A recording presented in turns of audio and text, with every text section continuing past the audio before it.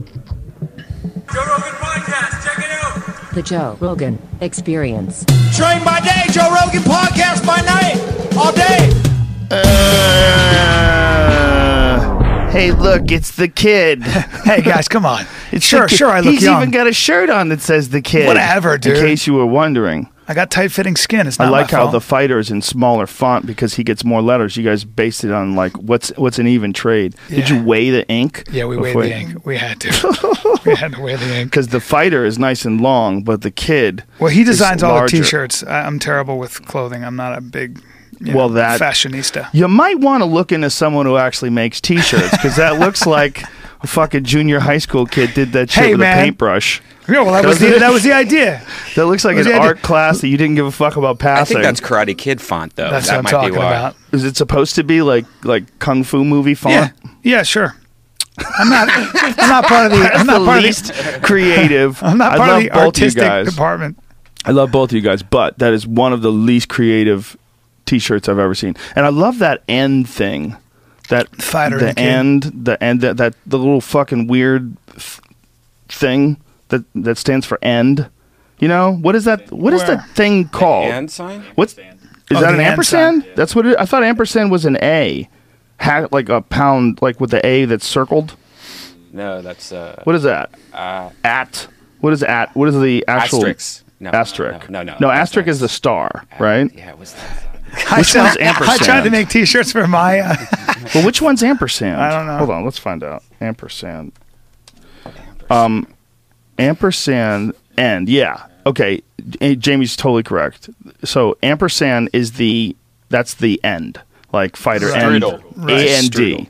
It's a weird little symbol. It just looks Do I have odd that on on my yours. T-shirt? Yes, you do. Obviously, right there, man. Fighter and the kid. Fighter. And then that thing over the T, I that thing, gotcha. you just look at it. You need glasses, bro. I do not. Just because you need glasses, stop trying to get me in on your glasses bandwagon. You could read shit better. The at sign's actually called a strudel in Israel. Okay, but we're not in Israel. What's it called in America? It's the at just sign? an at sign. Just an at sign? At sign. A strudel. Yeah, that's one of those ones that like didn't have any play for like hundreds of years. Yeah. You're like, what is this useless fucking thing? Stop on trying to my bring things back. computer. You would look at like before Twitter and Facebook and all that shit, and like in the name meant nothing. Right. You fucking never used that thing on the keyboard, on the typewriter. That was a useless goddamn key. Like, who the hell needs that and thing? I know. And you would ask, like, what is that? It's some shit you'll never use. Meanwhile, it's some shit everybody uses now. Everybody's fucking Twitter handle. I don't know how many Twitter people there language are. changes. Are you a pound sign or a hashtag person? Well, you really should say pound sign. Right. I mean, why does it get to be hashtag? It's the same goddamn thing. Yeah, I say because it has a pound. different connotation. What was a pound sign's connotation? It was just on your phone. Remember? It Well, was what did pound anybody and use it star. for? It was like, You would punctuate to send a a message or something. Like a voicemail. Yeah. Press the pound sign. Gang. That's all. But they say the pound sign. But then all of a sudden, hashtag came along. Like, Yeah. what are you making corned beef? You slinging hash? What kind of hash is this? Twitter Is hash. this weed hash? Hashtag. Why would you call it hashtag? Hashtag question mark. What's the origin? Someone's going to send us a link on Twitter, I'm sure. The origins of the word hashtag. hashtag came from Twitter, right? Yeah, and then Facebook adopted it. I was talking to this linguist. I was saying, why do like Southern accents, for example, in Mississippi, never go away? Why do like certain regions hold on to their accents? And he said most of it has to do with the fact that you copy the person who's older. The person you look up to, if he has an accent, that's the guy you're going to try to talk like. So it gets passed down from generation to generation and doesn't really get diluted. Because they just stand out more? Human beings are tribal. And so what they do is if you grew up around your dad or your older brother or somebody you look up to who speaks a certain way, without even realizing it, you start taking on their language. You speak exactly the way they do, same intonation and everything. And so what happens is that accent in Louisiana will always stay that accent in Louisiana. It's really interesting. But then that can start to sort of change as people migrate. You know? What if a bunch of bad motherfuckers, bunch of badass, big dick South Africans came in and just fucked everybody in that town, dominated, came in with billions of dollars of cash? It would be interesting if there was a way where you could restructure an accent, just a few dominant alpha chimpanzee That's males interesting, yeah. with a strange accent. Yeah. Strange South African accent. Like if there was a way like some bad motherfuckers could move into an area and everybody would want to be like them so much they would start talking like South Africans. If you go to Barcelona in Spain, they talk with a lisp. Barcelona, they do Really? that. And they say that is because the king had a lisp a long time ago. And everybody started to copy that sort of, that colloquialism or whatever the word is. Well, it is kind of weird that lisp is considered to be odd. The one strange sound that you make, but rolling the R's is considered to be flamboyant and beautiful. Like if you say someone, when you speak the Queen's English, of course. But we have like categories where we'll put like this is a sound that you should make, and this is a sound where it's fucked up. I don't like it, and it's all based on our control. See, the issue with the lisp is some people cannot control the fact that they make that sound, so they're not trying to lisp. Yeah. It's very difficult for them to not lisp. Yep. But so because of that sound becomes inappropriate. Yeah, maybe it's because when you have a lisp, it's already, quote unquote, a defect, so it's considered a weakness. Yes. So that would be something that is... Well, it's just because you can't control it. That's why it's a weakness. If he rolls his R's on purpose, then it sounds cool. He's Antonio Banderas. Yeah. But if you roll your R's because you can't stop, like your R's I thought that was slippery. Conor McGregor, but keep Conor McGregor. He's got a little bit of his own. I like to whip ass, but that's a different thing, an Irish thing. That's right. But yeah, the R's are slippery, right? Yeah. Do you know what I'm saying? Yes. Roll. What if that was a disease? Instead of a lisp, right? It's always got a rasp. Oh, the poor bastard. Well, he can't help it. Speech impediments. Stutters are neurological. Stutters are? Yeah, that's a neurological thing. There was a kid that I used to be friends with, and his brother had a stutter. Poor bastard. He just would lock up, man. And he would lock up in front of you, and you'd want to help him through it. Yes. And you have to act like nothing. Something about stutters endear me to the person. Like I want to protect them. Yeah. We had a guy in my Taekwondo school who would sometimes we'd line up and he'd have to say chariot kunye to bow, and he had such a bad stutter, so we'd all be sitting there and he'd go chariot, and we'd have to wait sometimes for 40 seconds. Wow. But of course we all did. And something about a stutter has always made me feel protective over the person. If you're stuttering all the time, should you be getting kicked in the head? That's like a good question. You got shit going on there already. You got some bad connections. Maybe you could rattle it loose. Like you hear about those stories where like a kid gets in a car accident and all of a sudden he can play music. Yeah. Well, Robert Sachs did a thing about this guy who got struck by lightning, his regular dude, got struck by lightning and became obsessed with music, especially the piano, and just literally did nothing but play 12 hours a day and think piano.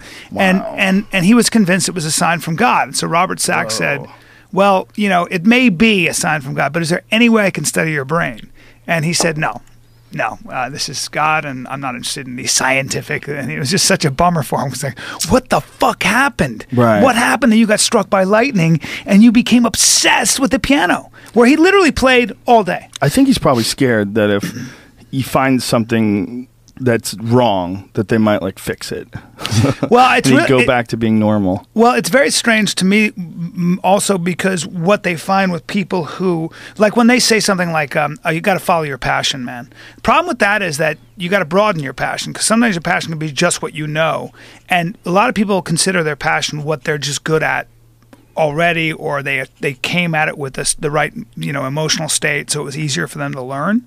But some passions you have to work at really hard before you get good at them, like math, or for that matter, even like boxing, or something like that. But, and so, right, but why would you think that he would want to not have his brain examined? Oh, I think that was a religious, superstitious thing. I think that he kind of felt it would go away if somebody did something to his brain. Is that what you think? I do. Yeah, that's what Sachs said. I mean, in effect, I would wonder if he would be afraid that it was purely psychological. Like, this is I think there's a lot of people who say they believe in God, and they'll talk about the fact they believe in God, but I don't know if they believe 100%. I think they might believe 80%. Well, and that 20% haunts them. Yes. They don't want to address that 20%. And when something like this happens, where there's a tangible effect of a physical act and you attribute it to God, if someone comes along and says, no, you're Abdullah Mangala, whatever, got fried. You don't have that part of your brain anymore.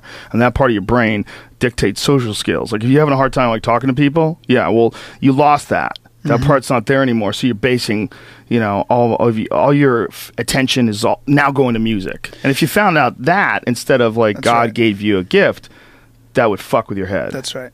Well, they say the fundamentalists, people who are, they believe and they're willing to die for their beliefs. There's always a great deal of doubt, way more doubt with those people. How much fucking mental illness is there in this world? It's something no one wants to bring up.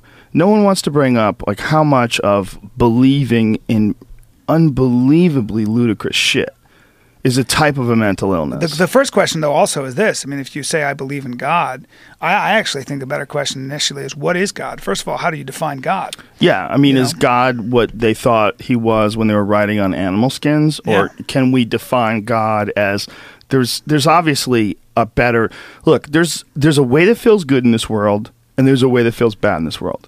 What feels bad? Tragedy, disease, injury, pain, suffering, violence, crime, stealing, taking advantage of, robbing that. Oh, did you hear what that fuck did? Oh, this guy got fucked over. Oh, this guy got beat up. Look at this video. Fuck, this guy got this. That's obviously the worst way to go. I mean, we feel that, right? But positive is like, you see friendship, and you see happy kids playing, and you see people smiling because they enjoy their job. Self-sacrifice. You and see all those things. barbecues. Yeah. You see like prosperity and friendship and kinship. You see all this good stuff.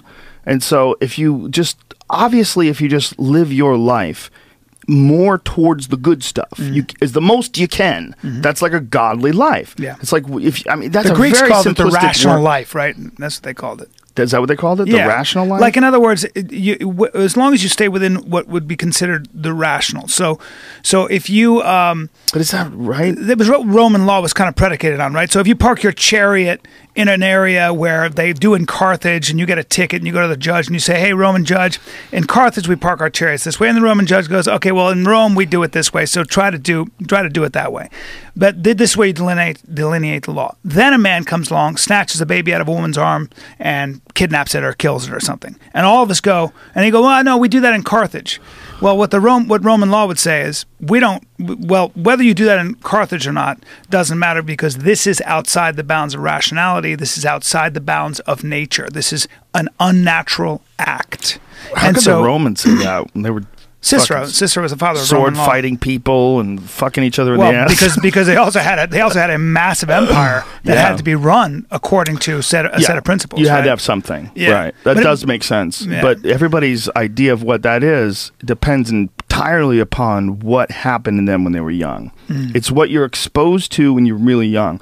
If you find out about the vast majority of people that commit like horrific acts, like a good chunk of them had some serious trauma when they were young, whether it was someone sexually molested them or someone abused them. There was a lot of abuse. There's something wrong. There's a few of them that people can't figure out. Like, who's a big one that they have a hard time figuring out? Jeffrey Dahmer. Yeah, Jeffrey Dahmer apparently had like normal parents and that sociopath gene, that there's been so much research recently written on this. In fact, Barbara Oakley wrote a book called The Evil Genes, and they really looked at how different serial killer brains, and they think that there is for sure something that goes on genetically with sociopaths like John Wayne Gacy and those kind of people. They actually, in many cases, you can actually tell they have a different brain than do regular people. And there's a lot of science now about that. But that's completely the extreme, makes sense. Yeah. I mean, if you look at every body type there is, look at all the different flaws that people just are born with. Like me, like I've vitiligo, so I have spots where I don't grow any pigment around my knuckles. And bigger hands than Brendan Schaub. Keep going. But yeah, it's very giant hands, unevolved. I've got a lot of issues, but that's probably not bad. I got a lot of issues. That's probably not bad. That's just gave me freaky bones. Right. But the bad stuff is very minimal. You look at some bad stuff that people have, like we know people that are dead. We know people that had cancer and died. We know people that are born with like degenerative arthritis. Sean Rouse, that poor bastard. That poor bastard is always in pain. and he's a fucking funny dude, man. Rouse is funny as shit. He's really good, and the kid's always in pain. Every time you shake his hands, it's like, you just want to be as gentle as you can. And just, He's got rheumatoid arthritis. Oh, it's bad, dude. It's bad. It's an autoimmune. He just got new knees, though. Like, Yeah, I think he had to get his knees Peters- replaced, How old is man. Fuck, he's in his 30s. Yeah. Dude, he just, the genetic roll of the dice, he got fucked.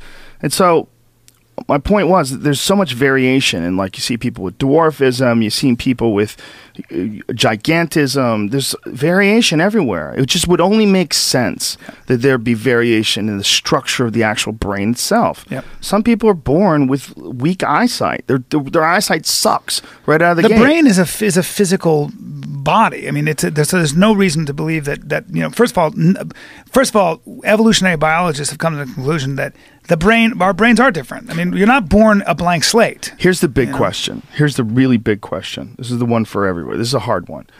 As medical science reaches a certain point where they understand the components of the brain far more clearly than they do now, because one of the themes that we've had on the show the last few days, I had this guy Thaddeus Russell on, and he was talking about how just like 100 years or so ago, the way people would look at certain races was radically different than the way they look at them now. Like in medical journals and shit, the way they would describe Irish was that they were basically like apes. Yep. And they would do this in Harvard. I mean, it was a really fascinating conversation.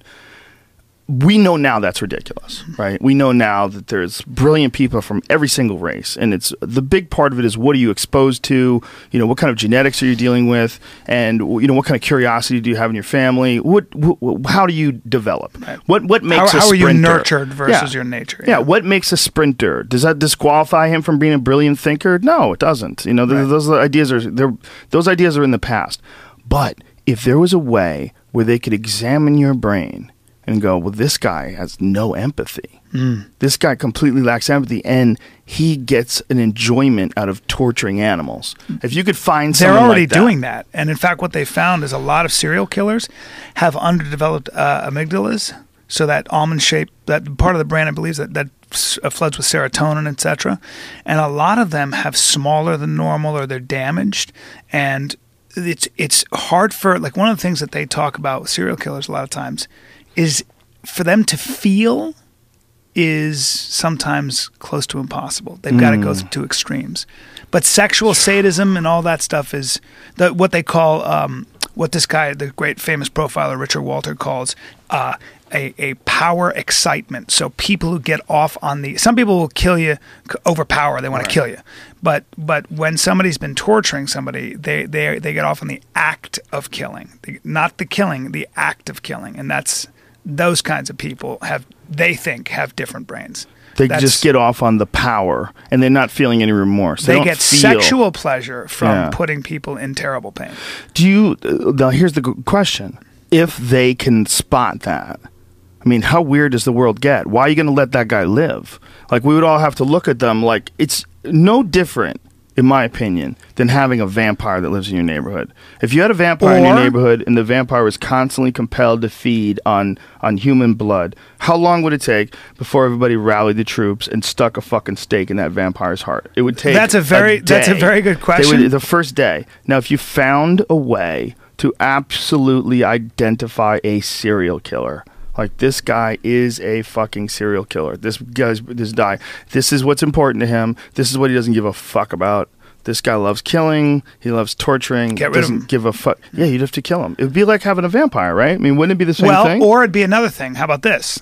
By the same token, what you would have to say about somebody like that is they have brain damage. Their brains are damaged. They are not working like a rational human being. So you want to fix it? No. Well, either you fix it or you categorically look at it the same way you would look at any kind of a birth defect or a handicap. What that means then is, what does that say about punitive punishment? Do you punish them or do you put them in a hospital and keep them in a padded room? That's the other question. Well, what kind of a life is that? I don't know, but whatever you do, let's just say that we can prove their brains are different. This is a physiological thing they had no control over, but at the end of the day, they have urges they have no control over. Say the way somebody who gambles really badly.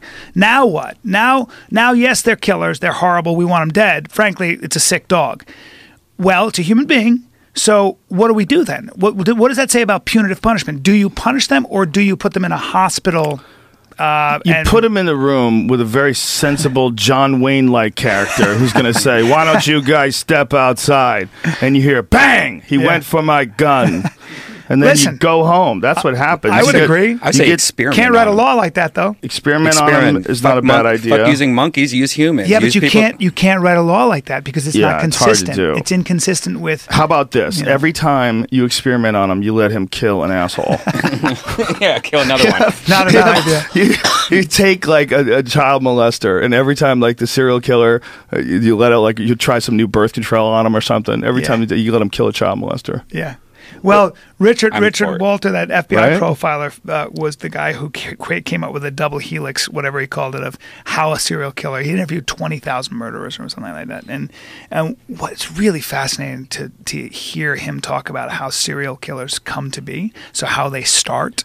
Wow. And they start in really weird ways. Usually it starts with some kind of fetishism, like rubbing up against somebody in a bus stop, or they call it peakerism. Sometimes they'll find, like when a cop hears about somebody who cut up a bunch of leather jackets in a store, they'll go, hold on, we want to come in there and look at something.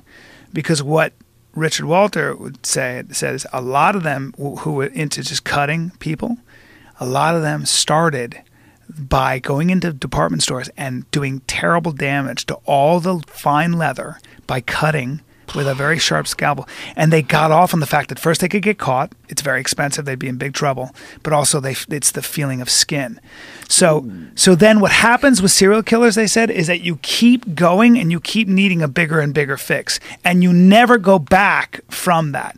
You never are able to reverse the perversion. So once they up the ante until finally they kill, they're never going back. Never. That urge continues to come back more and more. That's what Ted Bundy would talk about. Well, one of the most terrifying ones was the Zodiac Killer. Yeah. Because he was obviously super smart. He would write things in code. He would leave them messages to crack. And he would also write letters to the victims' families. Yeah, and he never got caught. No. He never got caught. They don't know who that guy was. There's all these different fucking speculations. None of them, seem to be 100%. They have some idea. People said that was my dad. People said I know the guy. Whoever the guy was, he had to be above average intelligence. Yeah. Very, very smart, which is fucking terrifying that someone could be very, very smart and just want to... And a sadist. Just want to fucking kill people. Yeah. And they're out there. It's this sort of... I look at it as like... what is that book? Do you ever read the Demonic Male about chimps, actually apes, and how human beings are bipolar apes, capable of incredible kindness and incredible cruelty? And maybe, and if you look at apes, they'll do that. Like chimps will fucking kill each other and bite each other, but then they're incredibly caring of their young sometimes. And we're a bipolar ape, but that could have a genetic usefulness, apparently, like the variation in genes, one extreme to the other, one extreme being, I don't know, Mother Teresa, the other extreme being Jeffrey Dahmer, and we all kind of live somewhere in the middle, but geneticists will tell you that you need both extremes, to create the mean. It's pretty fucking, you start getting into the science, and you're like, God damn it. Well, you start thinking about that, if you think about needing both sides, like, does that exist everywhere in the universe? Is there a hot and a cold? Is there always an evil and a good? Does the evil make the good better? Does it make it feel better? I mean, is that a part of the whole thing? I think it would have to, right? It's like we were talking about people who were born with Rory yesterday. Rory Albanese, hilarious guy. We were talking about people born into money, and that when people are born into money, they're never happy. Yeah. They just can't. They can't do it because everything's always been handed to them. If they don't earn it, if you don't feel that struggle of being broke, like I think you and I appreciate everything we've earned, because when you were young, you can clearly remember that you were fucking trying to pay your bills and doing odd jobs, and There was always longing, as What a kind of kid jobs for did you me. do? You worked in a bank for a while. I worked in McDonald's. I worked construction for a summer in D.C. in the middle of the summer. Your That's story what- about working in a bank was so Oh, God. so on because I could 16 months, dude. Waking up when it was still dark, put on nylon socks. I literally, I thought I was going to die. I started to dislike myself.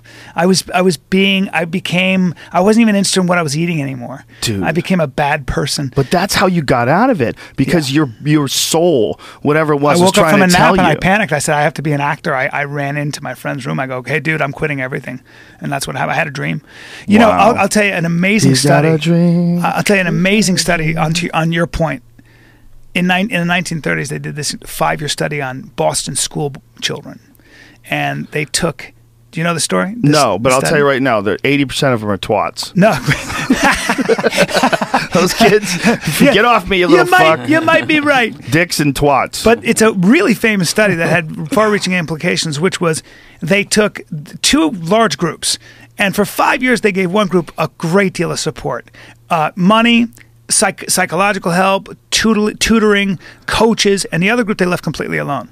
And they came back 30 years later and looked at both groups, and the group that had 5 years of that kind of special attention was faring far worse and had much higher levels of alcohol abuse than the other, because the other group had to rely on this, become self-reliant. Yeah. And that required all the other things. Now, you have to be careful because sometimes you can damage somebody, but certainly self-reliance and not learning helplessness, but learning the opposite is so fucking important. Well, it's there right in front of our eyes. We just want to ignore it. Like what you just said, you have to be careful with the stress because you could damage somebody. Yeah. Well, that's like analogous to working out.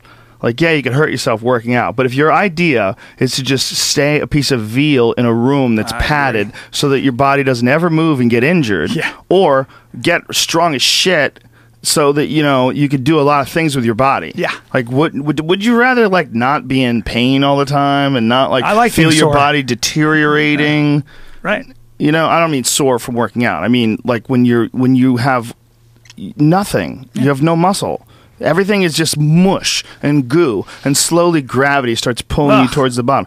Well, that's what happens if you don't ever risk exercising. The same thing with your brain. You build neural pathways in your brain. You can literally build them. Yeah, I would think that with everything in this world, you can either resist and then grow stronger because of resisting, or never resist and have this like apathetic way of approaching whatever the fuck it is you're doing. Right. Like everything you do is hard to do. Everybody's like, oh, it's really hard making watches. It's really hard? Everything that's done well. That's right. That's man. what's really hard. That's so true. Everything that's done That's well. so true. That's why that There are fucking no Jiro Dreams of shortcuts. Sushi movie is so fucking interesting. Amazing. Because who gives a fuck? The guy's just making sushi. Like, And somebody his tried to parents get me to didn't watch like him. that. His parents didn't like him, remember? Yeah. He said, my parents didn't like me. Yeah. That's what drives him. He looked like he was going to cry and he was 90. What was that expression that they use? What's that expression they use where a guy who's just a complete master at something? I forget what the expression was. Maestro or? No. It was a Japanese expression that they were using to describe how this guy who had worked so meticulously on creating this egg dish. Remember he was making that egg dish for like a year, and he just couldn't get it right. And one day the guy, said you got it right, and then gave him this Japanese. See if you can find it, whatever the fuck it is. Yeah. From the movie Jiro Dreams of Sushi. Yeah. See if you can find what that word is. It was one of his apprentices who just kept having throwing the custard away. Yeah, and finally got it right. They have this weird egg dish that they make, and it has to be perfect. It's like, I'm not sure how they're doing it, but eventually, after a year, this guy got it right, and he was so happy. He said he cried. Shokunin. Yeah. Shokunin. What is it? What is the definition? Is it like a Wikipedia definition? What does it say? Shokunin. Here, I'll Google it. Spell it. SHO. Kunin. Okay, shokunin. The Japanese word shokunin. Okay. Did that guy literally translated artists and craftsmen who feel deep obligation. It's why I don't like political correctness, because I think it's a lie. I think we live in a culture that is always telling you have to feel good, and I think anything worth it anything worth it, it takes exactly what you're talking Well, I about. don't think there's anything wrong with wanting to feel good. I think the real issue with political correctness is that it avoids intent and it ignores the complex subtleties of human communication. It ignores the reality that one person could say something. How about this? You can say something one time and it's offensive. And you could say the same thing when you're in a better mood, in a better situation, and it's hilarious. Mm-hmm. You could be in the wrong state of mind when you say it, or you could say it clumsily and people don't accept it. You could say it after something that people might think it's insensitive if you said it and they're not willing to go along on the ride with you. Mm. Or you could say that same thing in front of the same people in a different circumstance, and they could howl laughing and think you're the funniest guy ever. I can't believe he said that. Oh my God, he's so crazy. Political correctness applies as you apply it to humor. The big issue, the number one issue, is that humor is almost always about something you didn't expect or something you can relate to. And both of those things, something you can relate to, you're telling me you can't relate to racist stuff? Like, look, there's certain amount of racist stuff that's fucking hilarious, including racist stuff against white people. Right. When Richard Pryor used to do that, oh, your mama, motherfucker. My mom, she's a great old gal. That is a racist joke. Right. That's making fun of white people that are goofy. You can't even, oh, your mama, motherfucker. You can't even say that to them at work. Right. I mean, that's racist. Right. Is it? Or is it racial? Is it only racist if a white person does it and racial if a black person does it? I mean, what is it? It's a type of humor. Yeah, well, there's I guess the difference between racism and bigotry. Bigotry is an individual thing, right? So I'm bigoted. You can be bigoted against fat people or whatever. Whereas racism, just the definition, applies to the institution of racism. So so that's why it was always used more sensitively to black people in this country, at least, because when you live in a racist society, the institutions themselves are stacked against you because they are racist. Well, that's why you can't have a white pride shirt, but you can have a brown pride shirt if you're Mexican, or Cain Velasquez with his tattoo. That's right. Like Roy Nelson joked around like he fought Cain Velasquez and had a white pride tattoo on his chest, like the brown pride on Cain's chest. What would anybody be able to do? I mean, there's something to that, right? Yeah. But there's not, because, of course, no one owned white people. There wasn't a bunch of white people that were kidnapped over in Iceland and thrown onto a fucking slave ship and dragged over to America. Your text was so funny about, I don't know if I can even say it, but when I was like, they're honoring women in film. Can I say it? Yeah, and you were like, women in film. Haven't women always been in film? And then you go, what if they honored white men in film? I wonder what would happen then. I wonder what kind of an uproar that would be. If you had a thing honoring men in film. White, especially white men, because you could do black men, black men in film, like that would be like a real black tie affair. You would go there and dress in your best, put on your shiniest shoes. But what I said was, you said it's women in film. Like, aren't women in every movie? Right, they're basically in every movie. Crack me up. How many movies don't have women? Well, they all it's very rare. Like, haven't they always been in movies, always and forever? I was like, yeah, they have. I mean, yeah, they've done some awesome shit. I don't have a problem. This is my issue. I don't have a problem with them honoring women in film at all. I have no problem. I point out, like, what if they wanted to do white men in film? Because I know that there would be a massive outrage. It's not.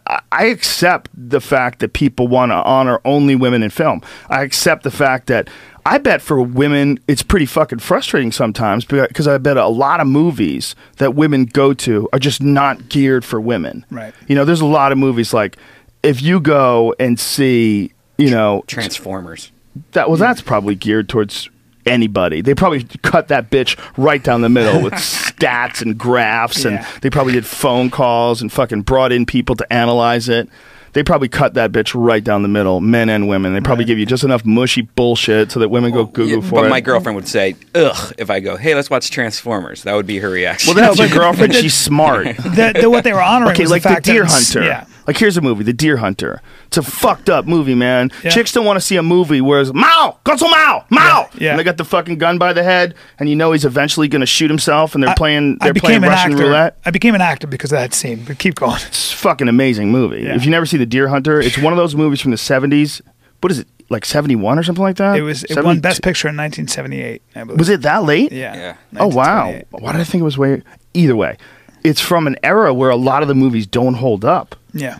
Those 70s movies, man, some of them are tough to watch. Not the fucking Deer Hunter. No. Holy shit, that's a good movie. No. That was so beyond anything at the time. Yeah. That Shocking. scene. Shocking. When he shoots himself in the head and grabs him. No. Oh, man. Jesus. Heartbreaking. Fucking Christ. When I saw that, I was at an age where I just, first of all, I took movies seriously. And second of all, I never got over that. I was just I don't know what that is. That movie was incredible. That was Robert De Niro when he was a motherfucker. The greatest at that point. And Christopher Walken when he was a motherfucker. I mean, he's still a motherfucker. Yeah. Christopher Walken, you give him a good role, he's still a motherfucker. He still carries this creepy power to him. I watched that the awesome scene from Pulp Fiction. True Romance from True Romance. Yeah, that's the great scene. That's the greatest scene. I didn't really like the scene in Pulp Fiction. Oh, I did. I was like, I get it. The watch was up your ass. I loved it. I didn't buy it for some reason. I loved the movie, but I'm like, that scene is like, come on, get out of here with this watch. I know, I get it. It's up your ass. I don't know. For whatever reason, it didn't work for me. But him in True Romance. Oh, you know who I am, Mr. Wally? I'm the Antichrist. You got me in a vendetta kind of mood. We're going to do a little Q&A. At the risk of sounding redundant, try to make your answers genuine. It was so unbelievable. It was so creepy when he did it too, because it's the words, like the tone, like it's a very originally Christopher Walken type of delivery. God. I couldn't believe that scene. I was like, what? I was like, we're doing a little pantomime. It's the pantomime. Guy gives himself 17 different movements. A girl's 21, but anyway, he just goes through this whole weird. It's like, who then he wrote did this? That fucking Pool Hustlers movie, Pool Hall Junkies. People tried to tell me that was good. Oh God, I didn't see it. Oh God, it's fucking awful. And there's this scene, the lion in the jungle. It's not a good scene. And everybody told me it's like this. He gives this great speech. I'm like, oh, that movie is dog shit. Yeah. People will still recommend it. Like, that movie was awesome. King of New York was great too when he gives a speech. He was amazing in that. The problem with that pool hall movie is no one could really play pool. They're all like whacking balls around and shit. Like they're not really playing pool. You can't have a movie where you don't even teach the guy how to play pool. It's got to look at least a little bit like you can actually play pool. Yeah. This is offensive. And it's just like, come on. This is like, it's so goofy. The guy who doesn't want to get the job. It's like, why do you like pool so much? I have no idea. Yeah. I learned it at a formative age. Learned it when I was. It helped me transfer a lot of focus and energy that I probably would have put into bad places. Yeah. Man, you're good. You ran a table, I think, 3 times. Me and Schaub were like, just ran that table 3 times. It was good. I play a lot. I got this table right here. Yeah. It's a stupid thing to get good at. I totally freely admit it. Like, people go, yeah, you mock golf, but you play pool. Dude, I mock everything. I mock my own family. Don't play golf because you'll get. Yeah, don't play golf. I mock everybody. I mock myself. I mock you. I mock me. I mock golf. I mock every fucking thing there is. I mock pink ribbons for breast cancer and walking for AIDS. I mock it all. Right. Everything's mockable. Birds. Birds can suck my dick. Every one of them. I mock birds. They insult me with their freedoms. I'm down with mocking birds. Get it? Come on, yeah, man. I mean, I think the more I can laugh, the better. And I find the happier I am. Like, I was listening to Jim Norton on the radio today on the Opie and Anthony show. He's telling a story, him and Jim Florentine, about how Jim Norton was jerking off in the backseat of his car while they were driving home from a gig. No. He had met a girl and he was so excited. It was so funny. I was fucking crying laughing. Why? Because he had met her and he wanted to jerk off before he got together with her, or what? No. He met her and it didn't work out. He hooked up with her, like, maybe like she touched him or something like that, and then he had to go, and he was so fired up that he had to jerk off. So he jerked off in the car, in the back seat, and they were telling this story, and it was fucking hilarious. And they were telling the story how they busted each other's balls, and it was genuinely enjoyable for both them and for me. It's like, it's fun. Listen, but people don't. There's some people that just can't handle it. I want to be laughing or learning. Everything else in the middle is like boring. I guess I'll eat and sleep, but overall, people have a problem with being stupid. I love being stupid. But they have a problem with it. You know what I mean? People don't like being mocked because a lot of times when they're being mocked, there's no humor to it. Or if there is a humor, it's a very mean humor. Like, there's some humor that's just not funny. But it goes back to that same thing about politically correct. Can we laugh at it? Every academic I have on my podcast, I love having all the academics. Every single one of them basically says to me, what kills me is how politically correct I have to be in my classroom. Yeah. If I'm not, I could get in huge trouble. So if you're a Harvard, Yale faculty, you better be speaking for everyone, including Peloponnesian tribes, and I mean, it doesn't matter, man. If you say anything, if you even say, it's just unbelievable, man. And that's the number one complaint I hear from all these people. Okay, but here's the big question. This is sort of the question that I had with Thaddeus Russell, and we talked about it yesterday with Rory too.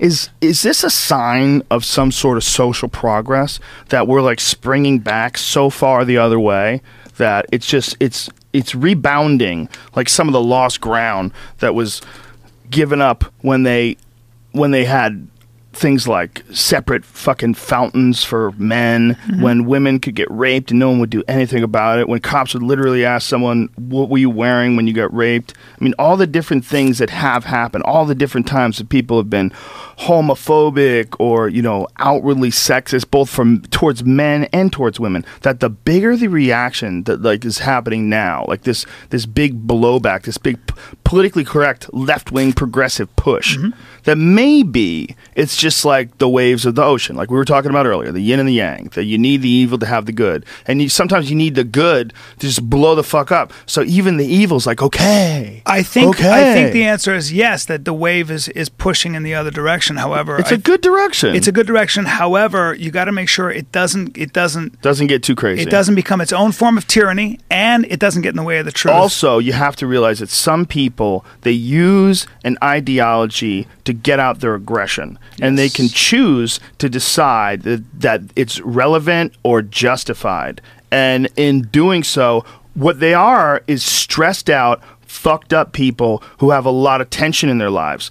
And they have a cause. And they find a cause that they agree with, that makes intellectual sense, and then is supported by other people. And then they aggressively pursue that cause, to the point of calling people out and being nasty and vicious. What are they really doing, though? I'll tell you what they're really doing. They're using a cause to be an asshole. Why? Because they're assholes. Well, they're assholes that support a good idea. And they're doing it totally the wrong way. And in doing so the wrong way and being super aggressive and asshole-ish, what you're doing is you're strengthening up the resistance to that. So if you're asshole-ish, like in a right-wing sort of a way, you're going to make a bunch of asshole left-wing people that are forced to deal with your bullshit. Right. But consequently, if you're asshole-ish from a left-wing point of view and you want everything politically correct and it's not freshmen, it's fresh people. Yep. I mean, you're dealing with that kind of shit, which is stupid nonsense. I'll give you an amazing example of this. I mean, and it became a fierce debate. When you all right? No, fucking terrible. The Sally Swing. Oh, for heaven's sake, you spilled his coffee everywhere. I didn't spill it Towel. everywhere. I actually kept the coffee in my hand. There it is. Not bad. Not bad. But it was my Sally Swing chair, which I love, is on some serious rollers. Very good. I got it. It was very little coffee. But this is a classic example of one of the biggest debates, intellectual debates, period. It's ridiculous. Which was when it used to be that everybody would talk about human beings, and it was sort of married to a Marxist ideology, the idea that human beings start at zero.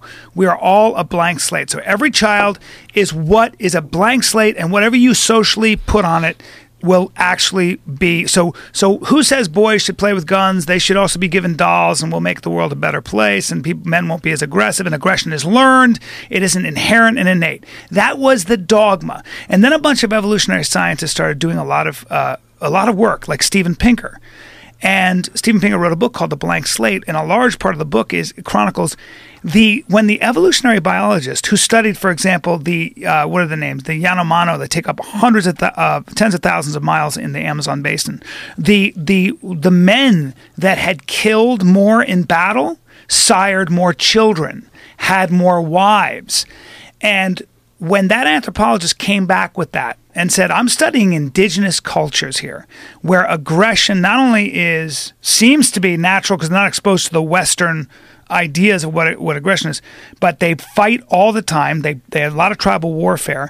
It also, when they come back to their tribes, it also seems to be that they are more attractive to females. Well, when he came back and said that, the people that had held the blank slate theory went crazy and attacked all those guys, attacked that guy and a number of other people. They attacked them personally. called them liars. They're fudging their data and everything else. Of course, now we know with Steven Pinker's work and these guys, and almost all evolutionary biologists agree that people are born, like we were talking about, with different proclivities, but human beings, pretty much every culture we've ever studied, they fight. Aggression is human. But here's the deal. It's malleable. Human beings are malleable. Yes, they have very they have tendencies that tend to be exhibited in their relatives, and especially in their family. And we've known that with dogs forever. Yeah. The fact that we think that it doesn't exist in humans when it exists so clearly in dogs, like Joe, the guy I bought Johnny from, the Mastiff, he won't breed a dog if it's aggressive to people. He won't let it breed. Right. He'll fix them. He'll fix the male, and if it's a female, he'll get her fixed too. And if anyone if they exhibit any aggression towards people, done. Any aggression towards dogs, not interested. Wow. Not interested. Won't let him breed. So because you've met my dog. Yeah. He's the sweetest dog ever. Yeah. He's so nice. Yeah. He's just so gentle. Like my 4-year-old will play with him, and I don't worry. I mean, he's a fucking big dog, but I never worry about him. But then you take human beings who've chill. had to scratch and crawl, fight and hunt just for existence. You don't think that aggression is going to be an evolutionary necessity? It is. Well, how about dogs? How about the dog that you used to have? Oh, game bred. Exactly. That crazy dog Only that killed like a fucking dozen goats. Yeah, 2 goats, a baby cow, and broke the legs of a Golden German Shepherd. Yeah. And what was up with that dog? Well, that dog was being bred for fighting. Yep. That dog was a whirlwind. Yep. That dog couldn't wait to get its teeth on something. That's what it lived for. It was hypercharged. It was like it was on 10 all the time. Mm-hmm. I loved that dog. Yep. I'd go over here, and it was a little dog, too. That's what people don't realize about pit bulls. Skinny beagle. The real pit bulls that they used to fight them, where they, apparently still do in parts of the country, they're like 35 pounds. Yeah. That's a big one. Yep. They're small dogs. Yep. The big ones get tired, apparently. Yeah. Like those big dogs, it's just like UFC fighters. Mm-hmm. Like, see those big dogs that are like those super monster pit bulls? They would never fight those. They fight the little ones. Except for Tim Kennedy. He seems never to get tired. Tim Kennedy seems to just grind you down. He's a fucking tough prick. He's a tough prick. What do you think of that? What are they going to? What did you think about that? I'm sorry to jump over now, but no, it's okay. Yeah, for folks who don't know what we're talking about, the Yoel Romero, who is this stud wrestler from Cuba, 2-time world champion. Yeah, he's won. He said he Sanderson. won a medal in every single wrestling tournament he entered. God. Pretty much. I mean, he medaled. He was a silver medalist in the Olympics. He medaled in the World Cup. Yeah. I mean, he's a fucking freak wrestler. Cael Sanderson was one of the greatest amateur wrestlers of all time. Yoel Romero beat him twice. Yeah, twice. I mean, he is that much of a freak when you see him in the octagon. I almost wish, because he's only 37 years old. I almost wish we got him when he was 27. God. I mean, 10 years of that guy in MMA. Ugh. But it was hard for him to get over from Cuba to America. But he fought this guy, Tim Kennedy, and for the first round, he was beating that ass. He was beating Tim Kennedy's ass. It was just speed, and it was connection. Every time he would hit Kennedy, but Kennedy's so fucking tough. Kennedy's so fucking tough. So tough. His strategy was just to make this guy work, to stay there, gas hang in there, gas him out, and so he starts attacking in the second round. And you see Romero breaking. You see him slowly start to get exhausted, and Kennedy is just working him, constantly making him breathe. And then the end of the round, he cracks him. But if you didn't see the controversy on Kennedy's side, there's a video of Kennedy holding Romero's glove. Pull this video up. What? Kennedy holds Romero's glove. Oh boy! But it's like there's an animated GIF that probably would show it just as good. It's hard to look at and be objective about it, because if you look at just the instance where he's grabbing the glove, it clearly looks like he's cheating and he's landing a couple punches while he's holding onto the inside of someone's glove so they can't use their arm. Ooh. But when you watch it in real time, in the full context of the fight, you realized it was a fraction of a second. Yeah. And there was haymakers being thrown. He was holding on to his arm, and it just so happened that for not even a second, he had his hand inside the glove. Oh, okay. But that's just a photograph. You want to see the animated GIF, because the animated GIF, he goes from that, which is he's holding the wrist where the glove is, which is totally acceptable, to as he's punching, for a brief moment his fingers went in there. But then after that is when he connected with some pretty big shots at the end of the round. Like, I looked at it a few times very objectively. Let's play it again. Play it again from the beginning. Oh, that's a split second. He's just fighting. I mean, not there. only that, this is all in slow motion. It's a split second in slow motion. Yeah. So let's see it again. See, grab, boom. It's like not even a second. It got caught, I think. It looks like he was sliding down. He was in the middle of fucking combat. That's what was going on. He was a beast right there, just swinging. Look at how tough he is. He's got it. He's got a hold of the glove. Man, I don't know. Yeah, that looks like he's holding on to it. It looks like, but it's a problem is it's happening in slow motion. It looks like he See if we can slid down. find it. See, look at well, that. he definitely slid down. Yeah. But 1, 2, I want to know how. See, the thing is, though, in the real fight, I don't even know if that was like he realized he was holding it and he let go. I mean, how much time was he holding it? Let's see if you can find the real video. He's swinging right now. He doesn't care. See, forget about this because this is not even half speed. We need to find the real video. Okay. Find the real video so we can look at it in real time. But look, I was calling it. I didn't notice it. Right. If I noticed it, I would have definitely said something. I thought that it's a very short time, even in slow motion. What was way more fucked up was that Romero was sitting on a stool in between rounds. They didn't make him stand up. They didn't take his stool away. There was 29 seconds between the end of the second round when he was fucking on Queer Street. He was on the corner of Queer Street and Queer Boulevard. He was right there. Right. Bonk. He got fucking rocked, man. He walked back to his corner like a drunk. That 30 seconds is giant. Whose fault is that? Well, they said, like Tim Kenny was saying, his corner put too much Vaseline on him. See, that's what's wrong because it's not the corners that use the Vaseline. It's the UFC cutmen that use the Vaseline. Oh. And so the UFC assigns cutmen. We use the same cutmen for every event. And impartial. Impartial cutmen. I mean, they certainly have friends, and they, I'm not saying it's impossible that someone would leave extra grease on, right? But I think they left the extra grease on his eye because he had a giant cut. I saw his cut, man. His cut was huge. Right. He had a huge cut where his eyebrow was, like a good solid 1.5 inches long. It was a big fucking cut, and it was bleeding. And so they stopped the blood and they put the Vaseline on it. But that's just what they do. The thing was, John, he recognized the Vaseline and started talking about the Vaseline mostly because Romero was still on the stool and people were still in there. So he was correcting them already. He was saying, you got to get out, seconds out, let's go. He's got too much Vaseline on. Like, if Romero was standing up, they might have said there was too much Vaseline on, and it would have taken 2 seconds for them to wipe it off. Turn towards him, good, okay, fight. Like a few seconds. Yeah. But he still sat on that stool. Yeah. He sat on that stool, just sat there. He knows Tim Kennedy's in front of him going, what the fuck, get up. Like, what's going on? And he's still just sitting on the stool. That should be it. John should have called the fight right there. You can't just sit on the stool. Why didn't you take the stool out? This guy doesn't, but he doesn't want to do that. See, because if he does that, then the fight doesn't go on, and everybody misses the finality of the knockout. And they get mad at him now. They get mad at him. Yeah, because like, they John, think, why did you Tim Kennedy was going to knock him the fuck out. You saved that guy. That's right. Bullshit. That's right. So I think it's good that John wanted to. He knew we wanted to see more fight. Absolutely. Don't rob us of the fight. I think John did. But you can't let that happen. And it's like you don't expect it to happen. But I guess you have to be diligent with some corners who they know how to fucking get their way out of a situation. They know that they can. Look, Angelo Dundee was one of the greatest trainers of all time. And when Henry Cooper was fighting Ali, Henry Cooper cracked Ali with a left hook. He had a vicious left hook. Ali's legs gave out and he fucking crumpled. And in between rounds, Angelo Dundee realized that Ali was out, so he cut his gloves off. Yep. Right, here we go. Is this in real time? Yeah. Okay, let's see it in real time. Back it up a little bit because that's that's good. This is just a highlight reel, so. Oh, okay. Let's see if we can see that in the highlight reel. Boy, what's up with YouTube?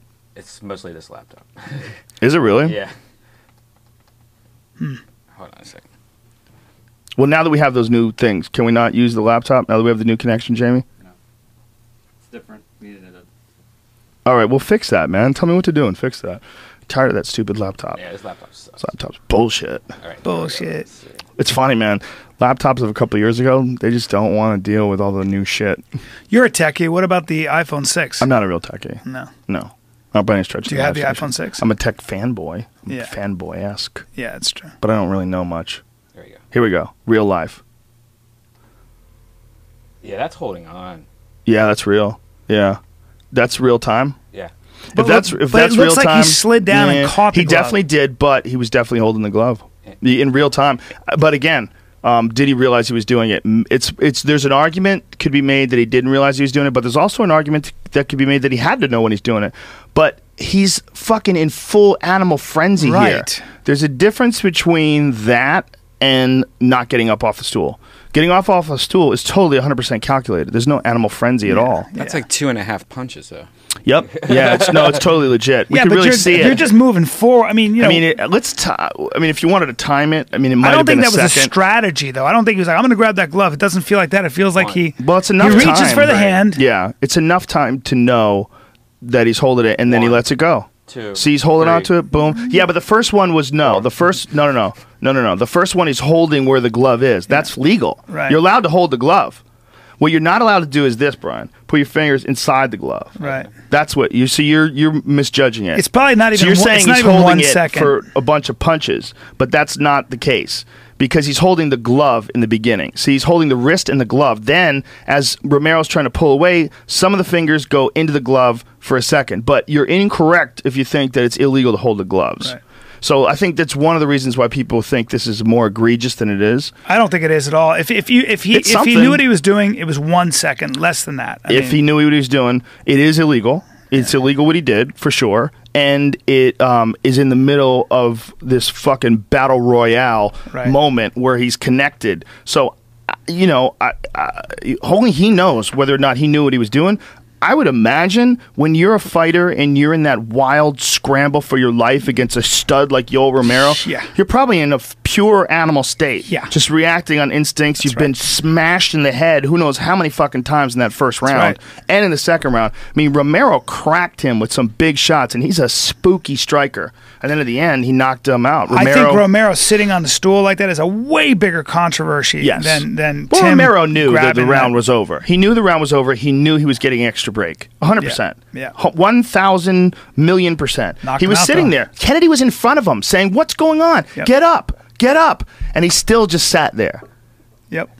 I mean, that extra 29 seconds was fucking gigantic because after this is over, this fucking combination, boom, boom, and look at this one. Bam, bam, that last left and that right hand afterwards and another one.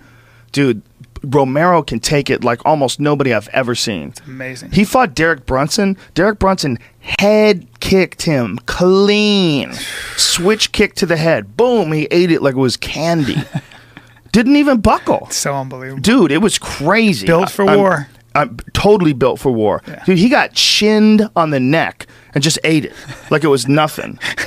It's so ridiculous. Dude, it's so ridiculous because I remember watching that fight. I don't believe I called that fight. I think that was a Kenny Florian fight. But I think I was watching it at home going, get the fuck out of here. How did that guy get hit with that? He just ate it. Different human being. But he didn't even stumble. Like, whack. God. Like, what? Well, Nothing? he looks as close to a superhero as you get. I mean, you don't get more feet out. It's just ridiculous. There's a picture of Romero with Hector Lombard and Thiago Alves. Seen it. It's the most preposterous picture. It's like they're so ridiculously these muscular. Genes, what kind of genes are you dealing with? These gladiator genes that these three guys have.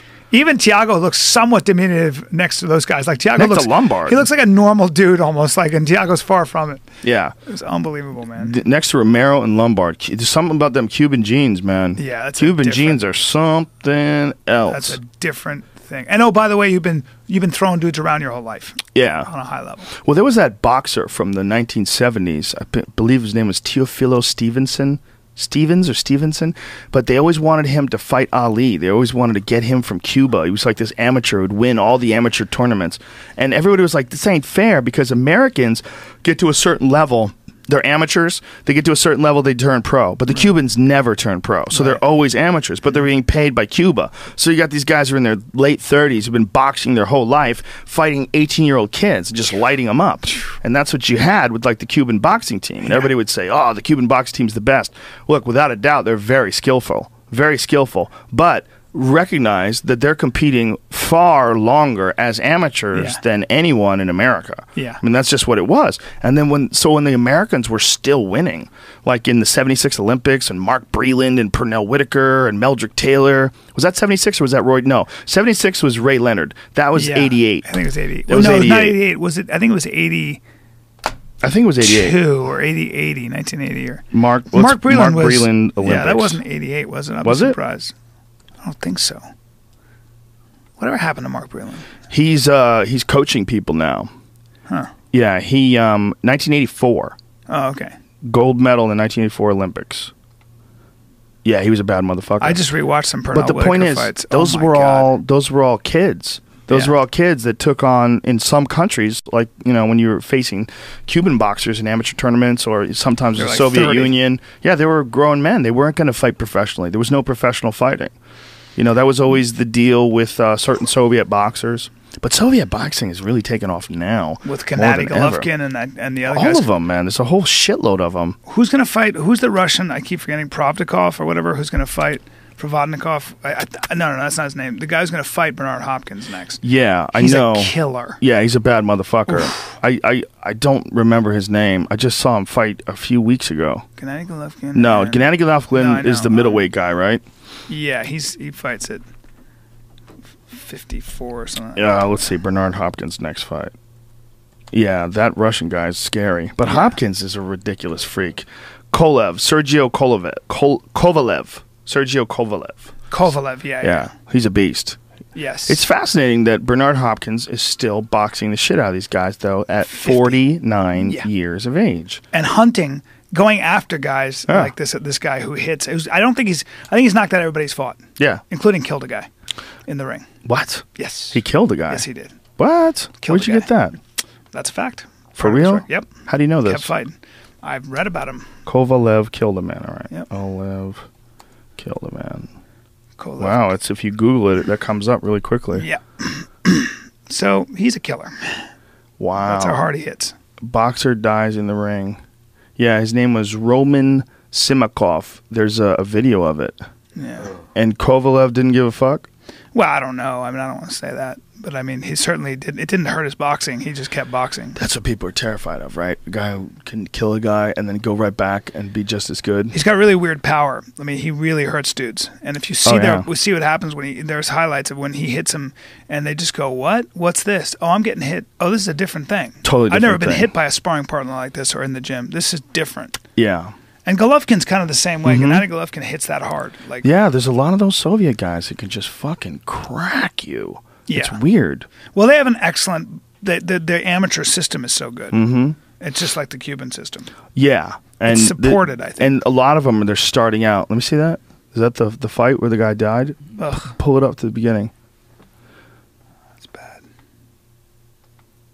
Sometimes guys also, and this is a reality of boxing, sometimes guys come into the ring itself already damaged from sparring. Yeah, it's very. You know, true. when Schaub was talking about how he used to spar with Shane Carwin, and he would have fights, and he was fucked up when he went into the fight.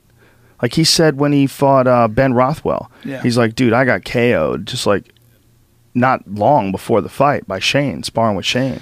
They say that a lot of boxers were ruined in the gym wars. Fuck yeah. You know? Oh, fuck yeah. Yeah, I mean, guys have died in gym wars too, by the way. 100%. This guy's a murderer, man. I didn't mean that in that way. I meant like yeah, he just hits ferocious. So hard. He didn't mean to kill this guy. Obviously, he Of was course. boxing. You know. Well, but- it might not have been his fault at all. I mean, like I said, that guy could have gone into the cage already fucked up. Yep. It's very into the ring rather. yeah. It's very, very possible that he had a pre-existing condition. It's very possible that it was from all the damage that he took while sparring. It's very possible that he cut a lot of weight and he It's didn't such a tragedy. rehydrate properly. It's such a tragedy to It's see awful. something like that.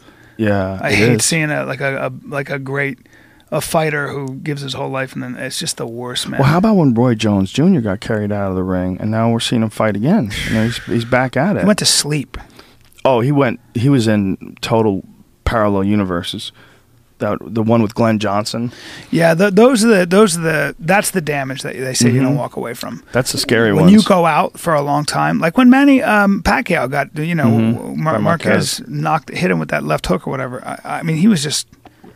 And it's not just getting hit there, then falling on your face. Yeah, that's bad too. You know, that's probably as bad. That thing that happens to guys when they bounce their head off the canvas. Yeah. That's just as bad. Because you see, like, when a lot of guys get, like, viciously knocked out, it's one of the things that does it. I remember when Mike McCallum fought Donald Curry. I used to be a big Donald Curry fan. Donald Curry was a sick boxer, man, in the 1980s. He was sick. He had just wicked technique, man. He just threw everything perfect. He didn't have, like, a big build. He wasn't built like a monster. He just was a wicked athlete and a really good boxer.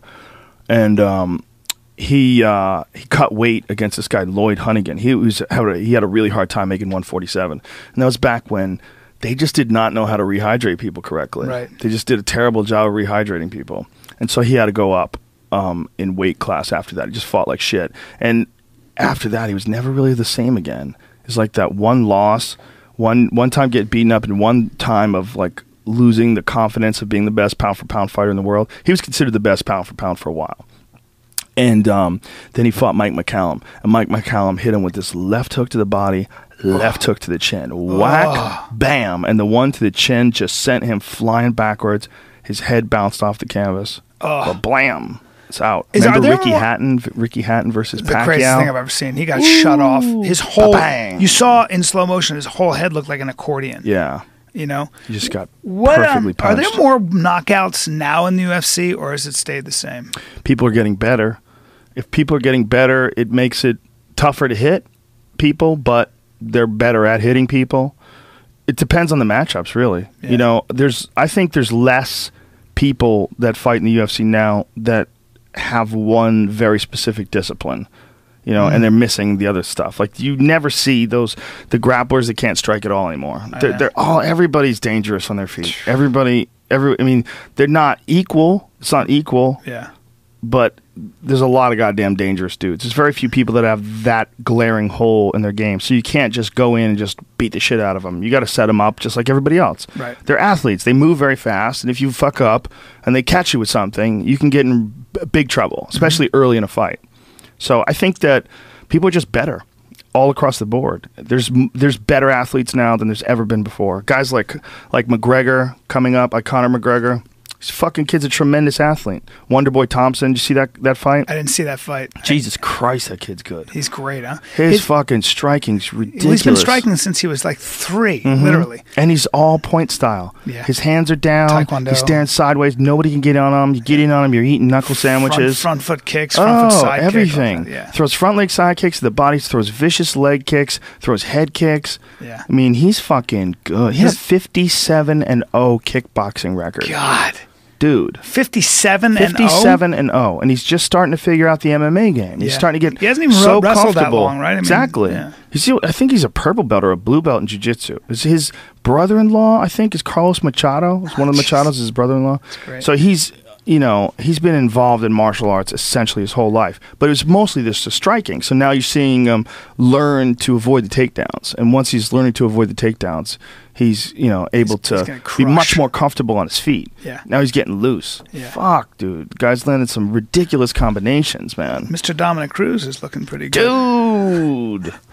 That was insane. Brendan told me he trained with him one time. He and Chael trained with Dominic Cruz, and both of them at the end of the session, they were like both basically quiet because Dominic Cruz is so smart. He was like, "No, when you do this, and he was showing them stuff, and they were like, "How smart is this fucking guy?" He's very smart. Yeah. He's very focused. You know, I mean, you see that when you pay attention to his analysis. He's very good at analyzing. Like, he did a great breakdown once that I thought was really important for people to watch, for young fighters especially, of when Kung Lee knocked out Rich Franklin. And he shows, like, the error that Franklin made. Franklin threw a kick, and the counter, like, he was right in line for the counter. And he didn't move his head off the center line at all. And I'm like, this is so important that someone, like, draws this in he had a diagram, like one of those things, and he's, like, showing... he's like pointing to the big screen and pointing out all the different, because his head is always to the side. It's almost like T.J. Dillashaw, like like he and Dwayne watched Dominic. Oh well, they did. Oh, they did. Okay. Of course. Yeah, that's going to be a fun fight to watch. It's a very fun fight to watch. T.J. If anybody has emulated Dominic's style of movement, a lot of it's T.J. Yeah. But Dominic took it to a totally different level the other night. He looked like he was from another planet. I mean, he was like that was seriously like the next level technique, like next level aggression, next level proficiency, next level accuracy. Very good. Really? Mitsugaki's top 5. Wow. He's number 5 or number 6 contender. Wow. Yeah, Mitsugaki's very good. Very good. Because what's one interesting to me is a lot of guys who shine in other like organizations come over to the UFC. Like watching Donald Cerrone. in that fight against Eddie Alvarez. Eddie Alvarez. And Eddie Alvarez is a kid. Wasn't Eddie Alvarez the Bellator champ for a while? Yes, he's just lost the title. I mean, he didn't even lose the title. He just left with the title. And then watching when he comes out of the UFC and watching what Donald Cerrone did to him was a real eye-opener for me, because he looks like he is a killer and he's a great fighter, but Donald's a different level. Donald's got real Muay Thai. That real Muay Thai is different than these guys that want to be boxers who just occasionally throw kicks. There's boxers who occasionally throw kicks, and there's guys who have left hook, right leg kick ingrained in their genetics. When Donald Cerrone hits you with a left kick to the liver, you better lift up your left leg to check, because if you don't, he's coming down hard on that thigh with that shin. He hooks with the left and then chops with the right, and it's in his DNA, dude. He'll throw that straight right, left hook, right leg kick all day long, and you will be in that moment because you're moving away from the left hook. You move away from that left hook, you step to your left to avoid the punch that's coming from the guy's left hand, and he chops that right leg kick right on your thigh. And he's bringing that knee up. He's timing that knee. Every time you go in for a single leg, good luck. Boom! You know who does that awesome is Jose Aldo. They call it the Dutchie. They yell out in his corner, the Dutchie, because it's a classic Dutch combination, Dutch kickboxing being like one of the most talent-rich countries ever for kickboxing was Holland. Like beyond, above and beyond. So many great fighters came from Holland. It's almost insane. Ernesto Hoost, Badr Hari, Bas Rutten, Rob Kamen, who's arguably the greatest of all time, Ramon Dekkers, who's also arguably the greatest of all time. And Dekkers and Bas, when you think the Bas Rutten is like one of the greatest strikers to ever enter into MMA. And one of the reasons is because he had that MMA striking training from Holland. Right. It was all like dealing with high-level kickboxing training. You know, Peter Aerts. I mean, just you can keep going on and on and on. The great kickboxers that came out of Holland, that training in Holland. Even guys who aren't from Holland, like Tyrone Spong. He learned in Holland. He developed that Holland style. Melvin Manhoef. Yeah, Holland. He's a killer. Monsters. Yeah. There's like the kickboxing is so high level there, man. Just ridiculously high level. So they would always call that out, the Dutchie. And that's that left hook to the body, right leg kick. Aldo throws it like a fucking ballerina. It's crazy. It's like art form when he throws it. It's like, whoo, like he just spun in the air like he was doing a figure skater or something. I really want to see that. I'm dying to see McGregor Aldo now, of course, who isn't. But. Well, I'm dying to see Aldo versus Chad Mendes too, man. Mendes has improved his striking, but Aldo is always a motherfucker, man. Mendes is going to have a hard time because he's so short and stocky. I feel like he's going to have a very hard time getting close to McGregor, man. He just fights at a different distance. Yeah, well, that's why we want to see them fight. You know, it's always interesting when someone has a big task to deal with. But the other task is we've never seen McGregor fight a guy who's a monster wrestler like Mendes. Mendes is a super athlete and a monster wrestler. Like, what happens if McGregor gets taken down? How well does he fight off of his back? How well does he do when he gets Clay Guida'd? Like Clay Guida did to Anthony Pettis, just stuck on him like glue and dragged him to the ground and made a stalemate out of it. What does he do then? And that's a beautiful thing about watching contenders with various styles go at it, is that you get a chance to see, like, from a strategic standpoint, there's so many variables. Like, there's some variables in boxing and in kickboxing. There's movement and different combinations you could throw, but the variables between striking and grappling and the transitions between those two are what makes MMA so fucking exciting. And some of the things that people boo at and they get bummed out about, like Clay Guida stifling Anthony Pettis to the point where he can't get anything off, those are good. You have to see those because you got to know that a guy can do that. Because when you see a guy like Conor McGregor who's just running through everybody, you go, okay, what happens if he fights a guy who just has a lightning shot that you can't stop, like Josh Koscheck in his prime, a guy who, just like Yoel Romero, lightning shot, just drives you across the cage like you're a fucking pillow and tosses you in the air and slams you on your back. You're like, oh, next level shit. Different. What do you do? Yeah. How do you react? Yeah. And we don't know that yet. Yeah. That's one of the cool things about watching different styles go at it. You don't know what the fuck is going to happen. I mean, McGregor could hook kick him in the face. He could do something crazy. The first thing he threw was a hook kick. Which first thing he threw? I don't think I've ever seen that in the UFC. Very rarely. A straight up Taekwondo hook kick. Yeah, I mean, Krokop's thrown a couple. But it was almost like this is how much respect I have for you. I'm going to hook kick at you. Well, if you are good at it, you've got a good chance of landing it because people don't expect it. Right. It's like this guy, Larry Kelly. We've talked about him on the podcast before. He was a guy in Boston that was known to have a really good hook kick. He was known for it. Right. Bill Superfoot Wallace had a really good hook kick. Yeah. This guy, Larry Kelly, back when Billy Blanks used to be a point fighter, he hook kicked Billy Blanks in the head and sent him flying across the thing unconscious. Wow. It was like one of the greatest. The one thing I never Find it. Larry Kelly KOs Billy Blanks. I know we've shown it on the podcast before, but it's a weird kick to get good at because it's an awkward movement of the body. Yes. But if you practice it, you can get it like everything else. Like a wheel kick's a weird kick, but once you learn how to distribute your weight properly and whip yourself through it, it becomes like easy, or at least you can use it. Ingrained. You can use it. Yeah. It's the same thing with the hook kick. I never really developed a good hook kick. Me neither. I used to hate practicing it. It was always the thing we used to be like, all right, here's hook kick. Let's move on. I want to do roundhouse. But it's good though. Yeah. I had, like here it is. Watch this. This is crazy. Is Billy Look at this. Blanks? Boom. Dude. Yeah. Hook kick to the face. Out That's cold. crazy. Yeah. Watch that one more time. Larry Kelly was, I was living in Boston, and this guy was, Larry Kelly was Billy like Blanks. one of the karate guys that you'd hear about in the Western Massachusetts area. He was like one of the best at this style, this point style of karate fighting, which there was some boom. Look at that shit. Man, Crazy. he thought it was going to be a slide side kick, I think. Mm-hmm. Yeah, and he then slid back and caught it right on the That's jaw. amazing. Yeah, there was a bunch of those guys. There was Billy Blanks, and there was a couple other guys that I don't remember their name. There's one guy named Mafia Holloway, who was this big, yoked-up black dude who was like super fucking fast. Those Taekwondo guys, when you watch like some of those, They were tournaments, karate guys. They They were can karate kick guys. so hard, and I mean, if you get caught in the head with those kicks, like wheel kick, roundhouse, good luck. No Fall doubt. asleep. Yeah, there was a lot of those guys. Kill you. Very, very fast. And especially if you try to fight them at that style, because that style, what it is, they lunge in, they hit each other, and then they break the action up. It's real weird. It's like, but there's something good. The idea behind it is kind of silly because the idea is really based on this notion that a karate man is too deadly to ever land more than one punch, and that even when you land, like people would get in trouble for excessive contact. Like if you hit too hard, Yep, you get disqualified. But I think it's Yeah. funny that like karate, taekwondo, and a lot of those moves like hook kick and slide side kick and roundhouse, and the way they do it in taekwondo are kind of just becoming more relevant now in MMA.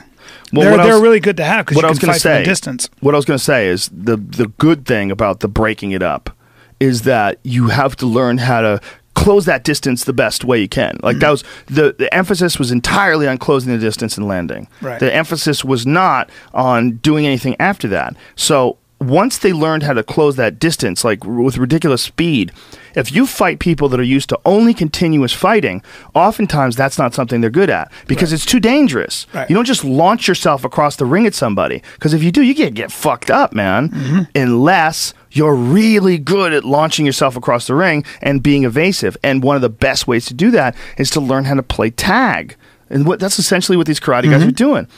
And if you can learn how to play tag way better than anybody else, that's a fucking giant advantage. And that is what Conor McGregor's doing. That's what Wonderboy Thompson is doing. What these guys are doing is they're incorporating a point style of fighting. And the people who are used to that Muay Thai style or a Taekwondo style, like in point fighting, or continuous fighting, they're not used to it. They're not used to someone who launches themselves with like such fluidity across the cage, like that hook kick. No one would Unbelievable. do. You wouldn't, Reaching like you wouldn't that. do that in a Muay Thai fight. No. Because you would never develop it that good. Right. Because to have that as your approach over and over and over again is really ridiculous. Right. Somebody's going to know what you're doing and they're going to chop your leg, but they can't when you get so good at it because you've done it to this incredible level of proficiency. So they develop it's a weird jump. And it's the same thing with Taekwondo in a way. Because there's a lot of Taekwondo techniques developed because they don't allow leg kicks. Because if they allowed leg kicks, a lot of the shit you do wouldn't work. That was one of the first things that I learned when I started kickboxing was that there's two things that I suck at. I suck at getting kicked in the legs, and I suck at boxing. Right. Like when I was outside kicking distance, I was good. But when guys get close to me, I would be flustered. I didn't know what to do. I got punched in the face a lot. I got my leg kicked. Yeah. I was like, ooh. Well, that's what's so different about Conor McGregor, which I didn't realize he was a national champion. He was a national amateur champion as a boxer, which I didn't know. And they never really talk about it in UFC. You never see that really in his credits, but he won the Nationals. Well, it's his kicking that's almost more impressive. Well, I'm saying that he's one of the few guys who can kick, and then when he's in there, his hands are amazing. Yes. Like, he doesn't have that problem. He's an excellent boxer. He's an excellent boxer. What's shocking to me is how well he's picked up the kicking. He's like throwing hook kicks and spinning back kicks like that's his opening moves. I really think a lot of it is like he truly is after, in such a single-minded way, the championship. That's all that matters. Well, he's next level. Yeah, there's next level guys. There's like, okay, here's the new evolution. Yeah. The next level guy is a guy who's a wicked boxer, who's got an iron chin, who fucking totally believes in himself, has charisma coming out of every fucking pore in his body. Oh, and he can knock you the fuck out with any hand, and he calls it. He predicts it like Ali. Crazy. Predicted he's going to knock out the number 5 guy in the world within the first round. And he did it. Dressed to the nines. Yeah, he's hilarious. He's awesome. Fucking love the guy. So do I. And a guy like that, man, that's next level shit. Yeah. That's like everything that John Jones has failed to do with the public, this fucking guy has done without even winning the championship. It's incredible. It's fascinating because like a lot of people like I've always tried to figure out what it is about someone that makes people like them. It's so hard to tell, man. You don't know what the fuck it is. Like, I never saw a guy like McGregor coming. I never saw that. I always felt like, you know, I've seen all the different models. Just being able to rise up to the hype, right? So it's one thing to talk a big game. It's another when you are actually championship material, when you're skill level. Yeah. And you're doing what you said you do. When you predict the first round knockout with a guy like Dustin Poirier. Dustin Poirier. Jesus Christ, bro. I know, I'm terrible. You have a fighter podcast. I know. With Dustin Poirier, I keep saying Justin. But, I mean, that guy's a killer. You know, and he did it. Poirier's a bad motherfucker. Yeah. He just got caught up in the headlights. You know, McGregor's no joke. He's really good. Yeah. And, again, he's next level. Well, you were at the weigh-in. What was he saying to him? I wasn't at the weigh-in. You weren't? Okay. I was in Toronto. Oh. Yeah, it's a fascinating time for martial arts, man. Really interesting time because all these techniques that were thought to be not like pivotal techniques have become pivotal techniques, like front kicks to the face. That's not even a flashy technique, but once Anderson landed it on Vitor, all of a sudden it became like a #1 technique. And then Brown landed it on Alistair. Yeah. He landed it perfectly in that fucking, oh my God, it's Vitor, or not Vitor. Vitor getting knocked out by Anderson, but Randy getting knocked out by Machida with a jumping front kick. Machida took it to the next level. I want to thank Mr. Steven Seagal. Teach me a front kick. It's so crazy that these techniques like that. Now Thompson does like a lot of like front leg round kicks. He does a lot of weird shit. He sneaks kicks over behind your shoulder and then chops Josh down. Thompson? No, Wonderboy Thompson. Stephen Thompson. Yeah. He's doing a lot of like weird, interesting karate kicks. Yeah. Josh Thompson's got some serious kicks, too. He's like the first guy to stop Nate Diaz in the octagon. He head kicked him. Yeah. That was fucking nasty. Speaking was a of Diaz, vicious fight. Nick Diaz is really coming back to fight Anderson Silva. Yeah. When is that? January. You want to be there? Come on. I got a show. Do the show at Mirage. At the Mirage, what day in January? Whatever, it's like whatever January 2nd is. I'll figure it out. January 1st, probably? I'll figure it out. Do you have a New Year's show anywhere? Yeah. Where you at? I'll be in Bora Bora with my family. What? So you're never going to make a show in Vegas? How dare you? Oh, it's New Year's. Oh, shit. What are you, retarded? Yeah. What are we talking about here? I don't know. I kept thinking it was after that. This is Bryan, by the way. Maybe He'll tell back. you, I'll be at your party. Wait, maybe I'll tell be you, back. hey, I'm going to be in Russia for a month. What? Wait. How are you going to come to my party? You RSVP'd, you dick. You don't know. You're such a child. Well, that's why you're funny. I'm in Bora Bora. Well, speaking of which, I'll be in. I like irresponsible people. I'll be at the Atlanta Improv October 16th, 17th. No, just plug it like that. That's weird. What, you were talking about where you'd be? No. I didn't talk about where I'd be. What? I just happened to have. Wait, okay, there's a better way to do it. We're talking about fights. You want to be there for the fight. But when do you want me? Not October 16th, 17th, 18th, right? Tickets aren't even sale for my thing yet. No. Because I'll be in Putty. Atlanta. I'm trying to bring you in. The Improv. That's where you're at for what, New Year's? No, I'm with my family. I was talking about October. Why are you going to Bora Bora? What the fuck is that? Because my dad's taking everybody. Oh, Christ. The whole family, kids and everything. Patriarch. Yeehaw. Yep. I was like, really? All right. I've never been. I get nervous on vacation. I'm just not good. Really? Taking you time get off. nervous? I just get restless. I can't hang. Here's the reality. Our life is way more fun than average. You get to be a goddamn comedian all the time. true. And like, it's a Friday night and there's no show. You look at your watch, you go, shit, I could be on stage right now. It's like Chris D'Elia. Chris D'Elia was like, if I'm not, why would I do anything? Why would I talk to you, dude, when all I do is crush and come? He's like, you know what I like to do? I go crush and come. That's hilarious. Yeah. How It's about just- that? How about Chris living in a good old pocket there? I was loving it. Just his Instagram cracks me up, and he's just fucking loving stand up, just selling out all over the place. It's nice to be in a place where everything starts clicking. Yeah. You know, I see guys like him, everything is clicking. You know, it's all firing together. It's cool to watch. Yeah, man. I've been watching a lot of stand up over the last few weeks. Really? Yeah, I watched Cat Williams' special, and I enjoyed it. There's a lot of people. Some people were criticizing it. I enjoyed it. One of the things I really enjoyed is there's a version of it on YouTube. If you see the version on YouTube, somebody captured like one of his sets before the special was actually taped, where it was like he was on fire. He was just like hitting every beat, getting ready for the special. Yeah. You know, and it was more loose and relaxed than the actual special itself. I really enjoyed it better. Actually, I thought you could see like how funny he really is when he's on. I didn't know who he was, and I saw him at the Comedy Store a while back. When? I was so blown away. How I long walked ago up was to this? him. I don't know, 3-4 years ago. Oh, okay. And I remember just watching him. It was on Tripping on Tuesdays or whatever they call it. And I was just like, what the fuck? And I walked up to him. I go, bro, that was incredible. Oh, thanks, man. You know, it was He's a very funny dude. Yeah. He's powerful, man. He's Yeah. when he's nailing it, man. He's powerful. 20 years of comedy, right? More than that. That's my kind of comedy too. I love his kind of comedy. It's just so ridiculous that when he had that issue, like he had a bunch of arrests and all kinds of shit, I was really bummed out because he's like one of my favorite guys to watch. I'm like, please don't spiral. Don't spiral. Keep it together. Is he man. back though? Is he? Yeah. Well, he did. Well, you know, only he knows. But he did that special. That was a big thing. He did it on HBO. Spike Lee directed it. That was a big thing. I think he's the funniest. He makes me laugh the most. Kills me. When he's on, you know. But Stanhope makes me laugh hard too, but in a totally different way. Stanhope is like pointing shit out that is just ridiculous and then driving it through the fucking skull of America. Whereas Cat Williams is just being hilarious. Just being, I mean, he has points. He does make points, but he's all about being fucking hilarious. Right. Whether it's making fun of himself or making fun of, you know, someone else or everybody.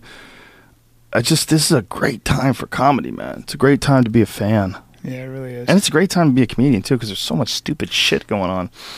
It's like every time you turn around, there's some new fucking stupid thing. It's just endless too. There's so many things to talk about. If I followed sports, boy, I really have material. If you had like some good NFL wife-beating material, Yeah. I don't know what the fuck is going on. But it seems like every day you turn I on think it's been going on forever. I think now it's just being more exposed. You think that's what it is? Huge league, huge number of guys. Yeah, what is the You're number gonna of get 3 or guys? 4 dudes in the NFL. How many? Oh, I think there's 50 guys a team. Jamie would know. How many guys Minimum in the NFL? 50 guys a team. What's that? 30 per team, 32 teams. 50 per team? 50 Yeah, so 50 times 32. You're going to have 3 or 4 dudes in that ratio who are going to step out. Okay, I'm not surprised. There's no doubt about it, right? Yeah, I mean... That's 1,000 something. What is that? 1,500? 1,500 dudes. If 1,500 dudes, that's a pretty low average, actually. If you only get a few wife beaters, I wonder what would happen if you got 1,500 cement workers. 1,500. Probably be a little higher. Yeah. I'll tell you that right now. How about 1,500, you know, whatever, fill in the blank. Yep. You know, that's why when everybody says, you know, oh, this guy got divorced, he got fucked over, women are cunts, that's all you ever hear about. But I love when I hear about people that get amicably separated. Yeah. And nobody hurts anybody. There was a lady who got arrested who was on The Walking Dead. She was an actress. Like, she had a small part on The Walking Dead. She sent ricin, like that fucking poison, to people under her husband's name. Wow. Like, she tried to say that he was sending it, and it was her. She's doing like 20 fucking years in jail for that. Jesus. Yeah.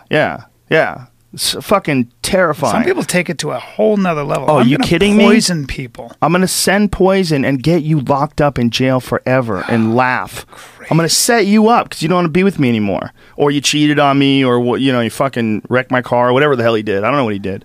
I know a guy who was dating a girl. He got in a fight. She he fell asleep. He took a pill to fall asleep on the plane. She unzipped his pants and pulled out his junk and let it sit there. And he got in real trouble for that. Oh, my God. How did he ever get out?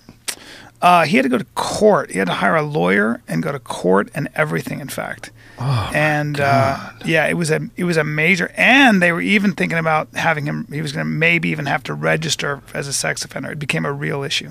Oh my God! It was a nightmare. And the story goes on, but I won't talk about it publicly. Fuck.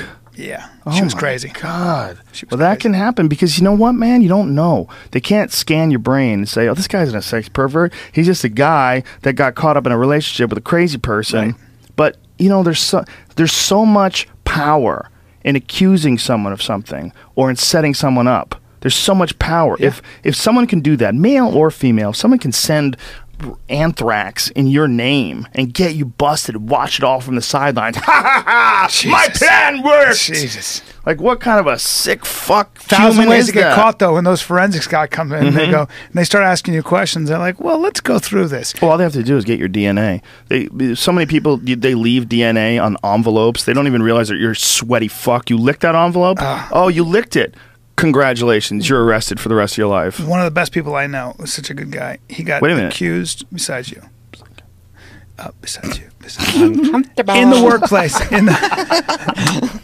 It's so funny how you suddenly get hurt. What? Fuck? One of the best people I know got accused of sexual harassment and got suspended from his job for a year. It was a government job. So he hires a lawyer. Did he really sexually harass them? No, my God, sure? the story is crazy.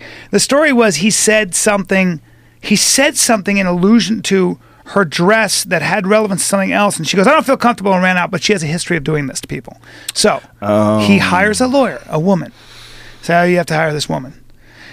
My buddy said they went and sat at a table, and before it even got to any kind of trial or anything, they usually think about arbitration. He said she started asking this woman some questions, and you got to realize this woman thought she could get away with a lie, but all of a sudden she got into the ring. She got in the ring with somebody who does this for a living, with a lawyer who this specializes in people who Fraudulent claims. fraudulent claims. So all of a sudden, she started asking this woman questions that my friend hadn't even thought of. And he said, dude, it was he eviscerated her until she finally said, "I don't feel comfortable. I don't want to do this." She jubbled her hands. "I don't feel comfortable. I don't want to do this." And she goes, "So do you want to drop the charges because you were maybe fabricating the circumstances?" Whatever. Well, it went away. It went away super But it's quick. still scary Yeah. that someone could just do that to decide. Fuck yeah, it is. They decide they hate you, Fuck yes. or they decide they love you, and Oh, you don't boy. want to have anything to do with them. Oh, God. Play Misty for me. Oh, yeah. And there's a lot of that out there, man. People are fucking Had it nuts, happen. male and female, both sides. That's why it's gross when anybody ever goes one way or the other. I'm all for women's rights. I'm all for men's rights. Some women I don't like at all. I'm just all for okay? fair. Be There's some fair. men I don't want to be around ever Right. for the rest of my life. It doesn't matter what gender they are. Like, I don't give a fuck. Right. Should women get extra rights? No. Should they get equal rights? Absolutely. Yeah, be fair. Everyone should be treated evenly by the law, Right. without a doubt. Exactly. But when you're more geared up towards one side or the other, like, I can't get behind these men's rights dudes. I can't. So strange. I think there's definitely some fucked up laws when it comes to alimony. There's some fucked up laws when it comes to child like custody laws, and some people do like what you were talking about and what I was talking about. Some people will make fraudulent claims about their children, and they'll do it and they'll set a guy up just so that they can get total custody. They're going Right. to war, Right. So if they'll lie about. I mean, someone who would send ricin is not above lying about what the husband did to the children. Right. There's a lot of crazy shit that goes on, but it's a human issue more than it's a male-woman right, issue. that's right. There's some fucked up laws for sure. Well, I was going to say but- that if you took 1,500 women, I wonder how many actually have lashed out and hit their husbands. Even in the Ray Rice video, I believe she hits him. So it's not just justified, interesting. but yeah, she No, hit him. But no. what you're supposed to do is hold on to them. Of Unless you're course. the same size. Unless you're fighting Ronda Rousey, you better throw some fucking bombs, Oh, or you boy. better be ready to tap out. You gotta. I hope she doesn't break your shit off and stuff it up your ass. No doubt. Yeah. 'Cause she will. But otherwise, just grab a hold of them. Don't hit. It's just And if you really are fighting a chick if you're living with a chick who is prone to violence and can probably kick your ass, break up with her. She's too scary. Run away. It's too scary. I dated a girl who used to get very physically abusive. Ooh. That's scary. Called her dumb once. She was drunk. I didn't know she was drunk. One of those drunks where you don't know they're drunk. And they just act normal. They're just kind Why'd of you call her dumb? I called her dumb. Why'd you call her dumb? Can't remember, but it was just one of many things I called her. She dare swung you. a boot at me so hard. She was so strong. I ducked in it, and I had one of those sliding closets, and it just went right through that sliding closet. Just a hole in it. Whoa. I was like, what is going on here, man? I mean, it was nuts. It was. Did you fuck her after that? Sure did. Yeah, I knew I it. held her down. I said, hey, See? calm down. And then we fucked. Well, that's the best part of that kind of relationship. That's what people that like, was right? fun for a year. Till I had to figure out a way Did to I meet her? evict her. Yeah. Okay, let's not talk. Yeah. I know who that is. Yeah. The violent part and the making up part, a lot of times that's like what they grew up with, right? Yeah. Or they run out of, I think a lot of times violence is an offshoot of running out of other ammunition. So you can't think of something witty to say. You can't really think of a comeback. You don't even know what to do. I think a lot of times it's almost like you regress immediately. You just strike. Because children, when they don't have the language, they'll hit. I dated a girl when I was in high school, and we broke up, and she was dating this dude, and we used to work at the same place. And when I went to visit her once, I was talking to her, and she was telling me, she was crying, telling me about this guy that she was dating that beats her. He hits her. And I was like, oh my God, like I couldn't believe it. And then she goes, you know what's really fucked up? I like it. Oh, I could have finished that sentence for you. I go, you like it? Yeah. And she goes, yeah, I like it. I don't know why. I like it when he hits me. I go, you like it when he hits you? Yeah. I go, like, do you want him to keep hitting you? She's like, no, I'm just fucked up. And I go, whoa. I go, you mean he broke her window? He punched through her window? Yeah, because she's That's important crazy. enough. She's important enough Right. to elicit an insane response, so she feels valued. Well, it was fascinating to me because we were both really young at the time. I think I was probably, I couldn't have been more than like 17 or 18. Yeah. And she was probably like the same. She was like 17, I was 18, I think, something like that. So when she was telling me this, I was like, what? Yeah. Like, you like it when this guy hits you? Strange. Might have been 19, 18. And not but so it was in that strange. neighborhood. You know, we were just out of high school. You know, she had graduated, so she had to be 18. So it was just a bizarre conversation. I was like, you can't let people hit you. Look at how many people wore Ray Rice, how many women wore Ray Rice's jersey and number at the next game. Because they want that violent dick. I don't know, but That's they what it were all is. in solidarity. I That's thought what that it was is. amazing. Yeah, there's a weird thing. It's a weird thing when people just decide to fucking jump on board with the asshole. His wife came out and was very public about defending him. Yeah, well, hey, It's she more got complicated. half her fucking brain knocked in. Who knows where her judgment's at? Dude, she got KO'd and bounced her head off the pole. She could have easily been Died, dead. yeah. Easily been dead. Yeah. Easily been dead. The idea that he hit her like that, and I don't know, man. Also, the way he dragged her out and didn't really tend to her. No, He at kind all. of that was what I thought was so impersonal and strange. Like he just if he had knocked her out and grabbed her and been like, oh my God, Right. God. Like I reacted or whatever. Yes. Okay, I'm a violent guy. I play football. But to kind of almost look at her and kind of move her with his foot, and it was just like, oh wow, you are that's bad news. Fucked man. up. That's the most fucked up. Well, no, the most fucked up is the impact, the punch. Yeah. That's the second most fucked up thing is how he treated her like, bitch, get the fuck up. You know, just Dragging it wasn't her. until someone showed up and people were kind of freaking out that it became, something And by the way, tended there are cameras in elevators. I don't know if you know that in 2000. Nobody was thinking that, Cameras man. everywhere. All he was thinking was she ain't hitting me, Yeah. He's going to hit her back. I was on a plane once with Michael Irvin, and Michael Irvin, it's a long ass flight. We're going to Australia. Just randomly happened to be on the plane with me. And he's a good dude. He's always at the Great UFC. guy. Yeah. He's a great guy, and a great athlete. And we're talking, and he was talking about this foundation that he has where he works with a lot of young kids, teaches them how to harness their anger. And what he was explaining this to me on the flight, that when kids grow up in bad neighborhoods with there's violence in the house, and then the mother's under stress all the time, it changes like the reaction that the boy has to violence when he gets outside. It changes his reaction to stress. It makes him like ultra impulsive. It makes him like inclined towards violence. And he was talking about how you literally have to figure out how to rewire your brain. You know, and he was talking from personal experience. And he was talking about how you have to figure out how to rewire your brain in a positive way. Right. You know, and that it's very important to recognize that these kids are coming out of the gate with the amount of control that you expect out of a reasonable adult. They don't have that amount. They have less. And one of the reasons why they have less is the shit they were exposed to when they were in the fucking womb, man. I mean, it's like, it's beyond them. Yeah. You know, and I think that's the case with a lot of people. I've wondered if that's the case with myself. You know, I don't think I was exposed to too much stress in the womb, but I was exposed to a lot of violence when I was young. Yeah. I remember a lot of like fucking crazy shit in my house, in my dad's house after my mom moved out because my dad used to beat my mom. I remember some violent shit. That's crazy stuff. That's, dude. You don't get over that. I mean, that me. shapes you. I mean, I remember how you were when you were younger, because the world was a dangerous place, man. You kept things at an arm's length. You were always ready to go.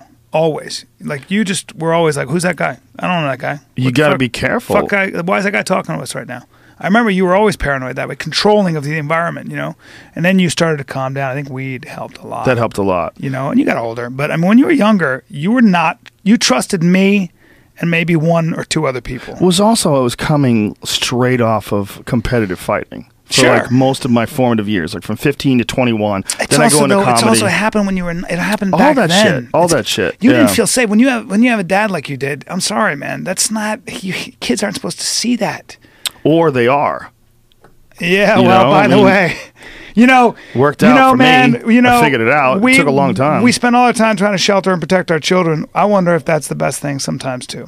I mean, dude, out of the gate, I trusted nobody. I remember being 5 years old and thinking people were retarded. I remember clearly, like, seeing people argue over shit when I was like 5 years old, going, these fucking dummies. Jesus Christ. I remember being in Lebanon during the war. What? How old were you? I was, I'll do you one even better. I was fourth, fifth, and sixth grade, I think, or even younger. So what is that, 10? I was probably from the age of, 8, 9, 10 in the war. And hearing machine guns, having to sleep on the floor, having to sleep in the basement, seeing planes bomb, shoot missiles and bomb a gas station. When you're like, hey, Dad, how many more years of this shit we got to deal with before we get the fuck back to America? At one point, my dad couldn't get back in. We had to be evacuated to Greece. But that feeling, that feeling of helplessness as a boy, machine guns, men in uniforms, just me, my mom, and my sister, that kind of stuff. That stuff makes you feel, you never forget that stuff. Don't you think that also sort of imparted that nomadic thing that you have going on where you could like live anywhere? Fuck you yes. could pull up right now. What? Like, Brian is like one of the only dudes that I know where I could say, hey man, I got a place in New Mexico. You want to move there with me? Yeah. Okay. No if you didn't have problem. a family, no problem. you would pull up your shit and go anywhere. I don't make attachments, bro. At all. I'd be like, what do you need to bring? My clothes? Let's go. Let's get out of here. You don't. I remember when you didn't have a doorknob. He didn't have a fucking doorknob. You know, some people say, oh, the guy keeps his door open all the time. His door's never locked. No. He didn't have a fucking doorknob. I got nothing you could steal I care about. I would go over his house, and I would go, bro, you don't have a doorknob. No. Like, I can get on my knees, and I can look through your fucking door hole. How about in Venice when the woman was, I tell you, cooking breakfast? She's cooking. You got it going on, honey. She's making a meal at my stove. The cops were, you want to press charges? I was like, no. A homeless person just walked in. I was like, that I was the same place. Yeah. That was the same place where he didn't have a doorknob. Yep. He was in completely Venice. ridiculous. Completely ridiculous. What are you going to steal? My TV? I don't care. Yeah. You could always abandon shit. Whatever. But do you think that's why, like, you don't appreciate nice shit? Like, you don't even appreciate like a nice car. Like, no. You make good money. Yep. You can get like one of those sweet new Cadillacs or something like that. Get a Tesla if I wanted. Ooh, I looked at the numbers. Yeah, comfy to drive around. I've always had a sense of guilt, partially because I grew up in countries where people had nothing. I remember seeing like somebody with leprosy and no foot in Yemen. going through the marketplaces. When you're a white kid and the math falls in your favor for no fucking reason, you don't think that you're God's favorite. You just, as a kid, I couldn't navigate or understand why I saw like kids coming up to us starving in India and in Pakistan asking for food, dirty, and I had everything. That doesn't make sense. That doesn't make you feel good as a kid, especially not someone like me. I had the imagination or whatever it was to kind of go, I got lucky because the math fell in my favor. I did zero to deserve this. And that creates two things, guilt and shame, I think. Right. And I never lost that. I still feel that way. That's fascinating. I hate having people come work at my house. Like if they're doing work in my house and I go out of my way to make sure that they, feel like I'm the same as they are. I don't like I'd be terrible. I'd be a terrible king. I find it very uncomfortable, all that stuff anyway. Yeah, no, I hear you. Yeah, that might be why. My father laughed at me one time. He came to visit me, and my father grew up poor. And he was laughing. He goes, "What's with this car?" I was driving some terrible Ford, and it was really dirty. And he's like, I can afford to buy you a Lexus if you wanted. Would you want one of those? And I was like, no. I never thought of that. First of all, I don't want somebody else getting it for me. Second of all, it wouldn't make an impact in my life, Right. And I respect, though, like Brendan Schaub grew up with not a lot of money. So nice things to him, nice clothes, nice car, they mean a lot. They remind him that he's not what he used anymore. To be. Yeah, man. So I've always respected the idea of limited materialism. I understand where it comes from. I also think it depends on what you're turned on by. I'm more interested in. Somebody said, this woman who wrote this book said, I had all these experiences. She went to study, worked with the KGB as an interpreter, and then went to the Antarctic, and then went to India. And she said, I was doing nothing. I had all these experiences, but my brain wasn't changing. I needed to figure out how to change my mind. She had failed math in high school, but she was in the military, and she was watching all these engineers solve problems in this beautiful way, but it looked like hieroglyphics. And she goes, wait a minute, if I can learn how to do this, then I'll change the way my brain works. And she talks about it a lot, and she became a professor of engineering. But, I think I'm more interested, maybe it depends on what you're more turned on by. I'm really fascinated with changing who I am in a way, maybe the way I think. What are you trying to be? What are you trying to do? More, just continue to be as original and as creative as I can be. That's all. That's my thing. And you can't have a Tesla in that? I can. I want to get a Tesla, actually. I think I'm going to. I'm waiting for my Passat, my turbo diesel Passat lease to run out. This is just devil's advocate. Yeah. But people that make good money and then don't buy nice things, what is the fucking point of making good money? And someone who is poor, who looks at you, would be like, hey, dummy. But I have a nice house. You're like part of, we talked about this yesterday, the 1% of the world. Yeah. More than $34,000 a year. It's just nuts. That's the world. I know how lucky I am. Do you know how crazy that is? Yeah. And I buy nice things. I mean, I have a nice house and all that. I mean, believe me, I'm not like some Spartan. I'm not saying you are. Yeah. But what I'm saying is, get a Tesla. That's what you're saying. What I'm saying is, people that like make a ton of money and then don't buy nice things. That's one look. Like, well, hey man, you're the guy who has the opportunity to make a bunch of money and buy nice things. But then there's the other point of view. It's like, okay, well, what are you? You'd hear about Warren Buffett lives in a regular neighborhood and he's got a fucking $100 billion. Then becomes its own form of affectation, right? If he's going to live in a regular neighborhood, how about you give away $8 billion? Yeah. You ain't even going to use it? Yes. It's just sitting there and you're 90. Correct. And I'm sure there's a lot of like philanthropic adventures that he invests money in. I'm sure he spends a lot of money on other things. But I'm saying, like, what level do you think you're supposed to give back? Like, are you supposed to give to charity? Are you supposed to be nice to your fellow humans? It's Can what it I've be been writing one about. or the other? I've been writing about the idea that, this idea that I've not done anything bad enough to go to hell, but I feel like I haven't done anything good enough to go to. I'm definitely not sitting anywhere close to Mother Teresa if she's in heaven. I just feel like What are you talking about, heaven and hell? In other words, your head? In other words, there's a lot more I could be doing to give to charity. Like, being literary? I'm being literary. I'm being deep. I'm being spiritual. Right. But I do feel like I should be giving more in some ways to charity. But then I think to myself, I'm doing exactly what I was put on the earth to do, which is make people laugh. And that takes a lot of work and effort. Stop right there. Isn't that just justifying like the uncomfortable nature of that discussion? Maybe I don't like this podcast. When I think about it, maybe I'm just fucking awesome and I'm here to be awesome. Then again, I'm just rather being awesome. No, because I spend a lot of money on wine and have a good time. Yeah, but that's not what you were saying. You were saying like I should. I feel like maybe should I give more to charity, and what does that mean? Okay, first of all, here's the difference. Here's how you delineate. So, if I could give to charity, and there's a lot of different definitions. Is charity, going back to what we were talking about, is charity what people need, or do they need inspiration?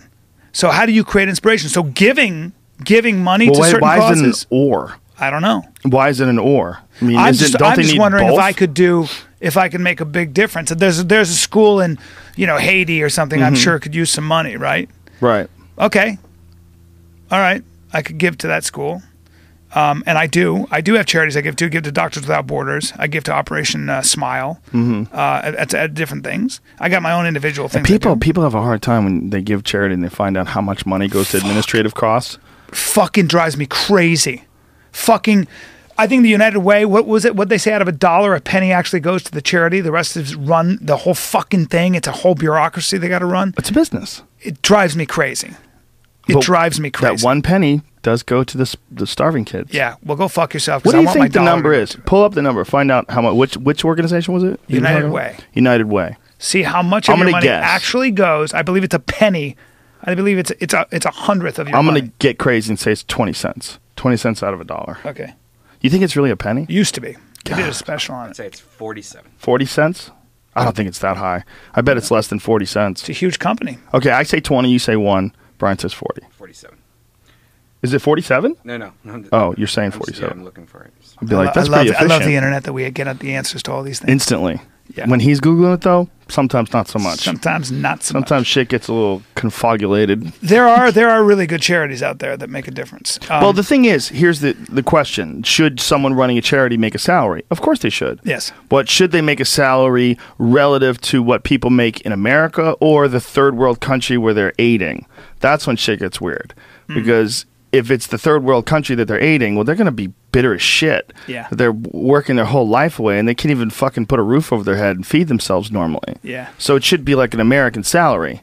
I would imagine. But if it's an American salary for a professional, like what is that? Is it $100,000? Is it $50,000? Is it $35,000? What's the answer? Okay, United Way. This is United Way of Topeka. So I'm guessing this is a good example of what United. Okay. 'Cause I guess different local withholds 20%. Withholds? What do you mean? Withholds 20% of what you give. Of what you give. Can you look? So at what they the only United take. Way? So they 22%. 22%. Okay, I just googled Here. what percentage. Where does United Way charity go? Here, right here. Okay. United Way withholds 22% from 2012 designations. Yeah, I think they got exposed and they made a change because they ran a special a long time ago about. I was shocked. Here it is. Worldwide United Way claimed combined administrative and fundraising expenses in 2011 of 17%, meaning that they spend approximately 17 cents for every dollar donated on organizational costs, but the other 83 cents go directly towards community projects. That's awesome. That's pretty good. Yeah. So United Way is not a good example. They used to be. They did a whole expose on them, and it was shocking. I think they changed. Well, maybe we should Google that. What percentage of money goes to charity? Let's just Google that, of money. Like, what's the worst? Yeah. What do you think the worst?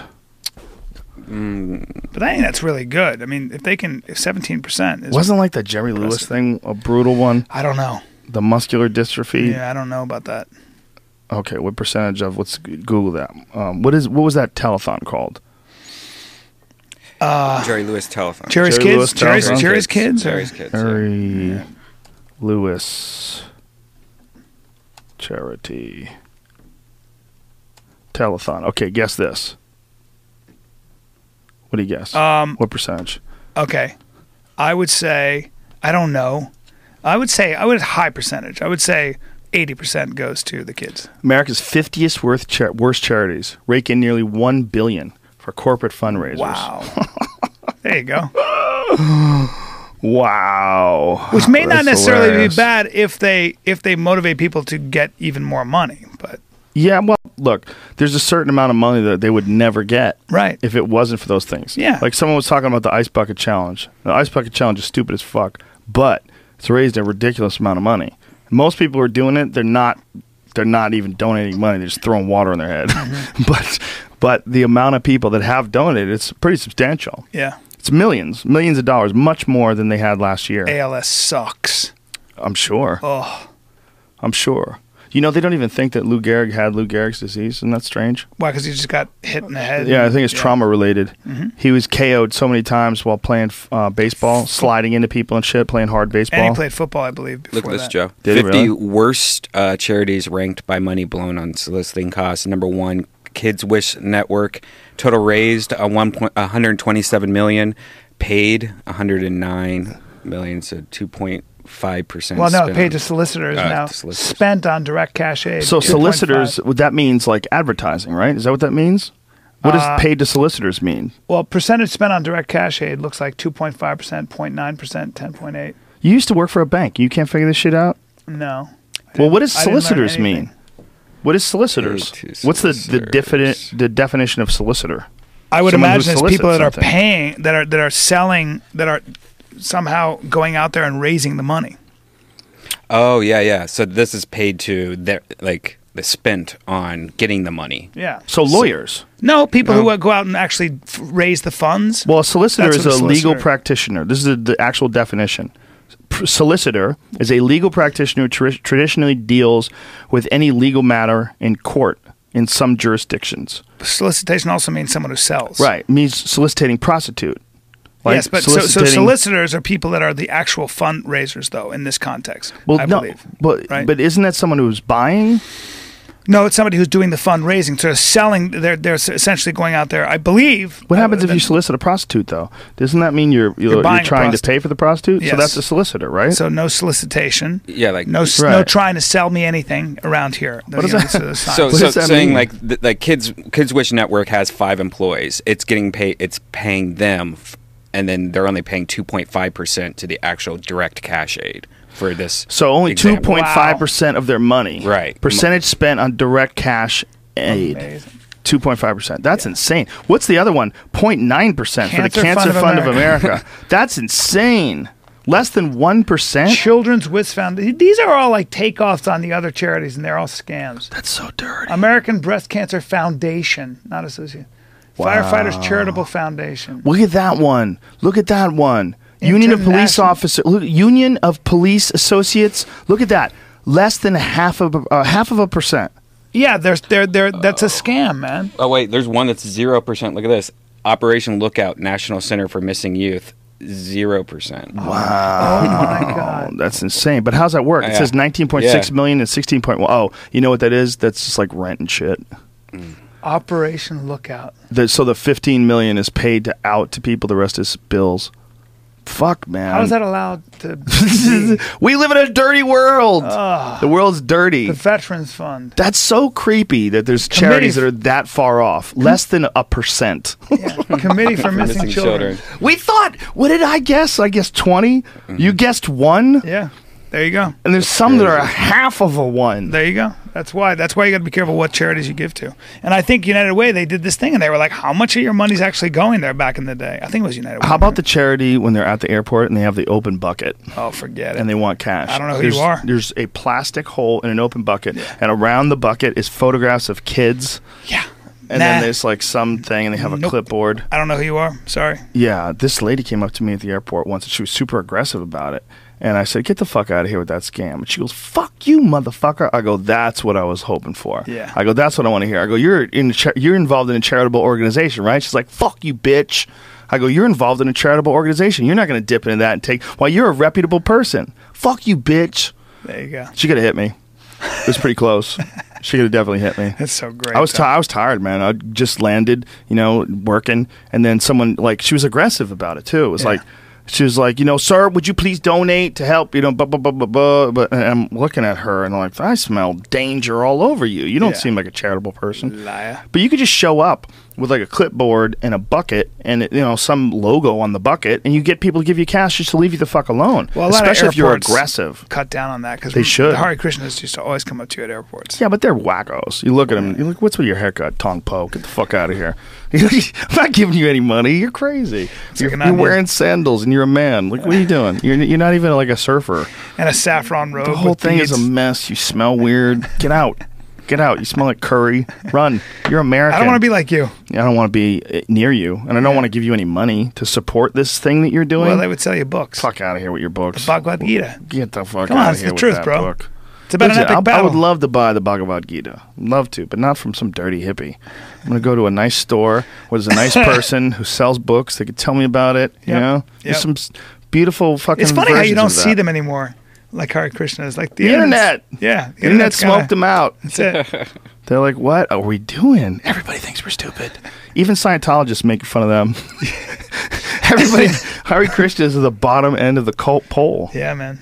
Yeah, everybody goofs on them. Duncan can do the whole chant. Vegetarians. Was he of Hare Krishna? No, but he's really like involved in studying religions and studied them his whole life. He can do long Buddhist chants, but long Hare Krishna chants. Yeah, he does all that shit. Yeah, he can do it and it sounds like one of those monks in those hollow echoing I remember reading monasteries. so much about Zen Buddhism, and I've read every book I could get my hands on Buddhism, and I was just like, this is the answer, And maybe it is, but I just somehow got too busy.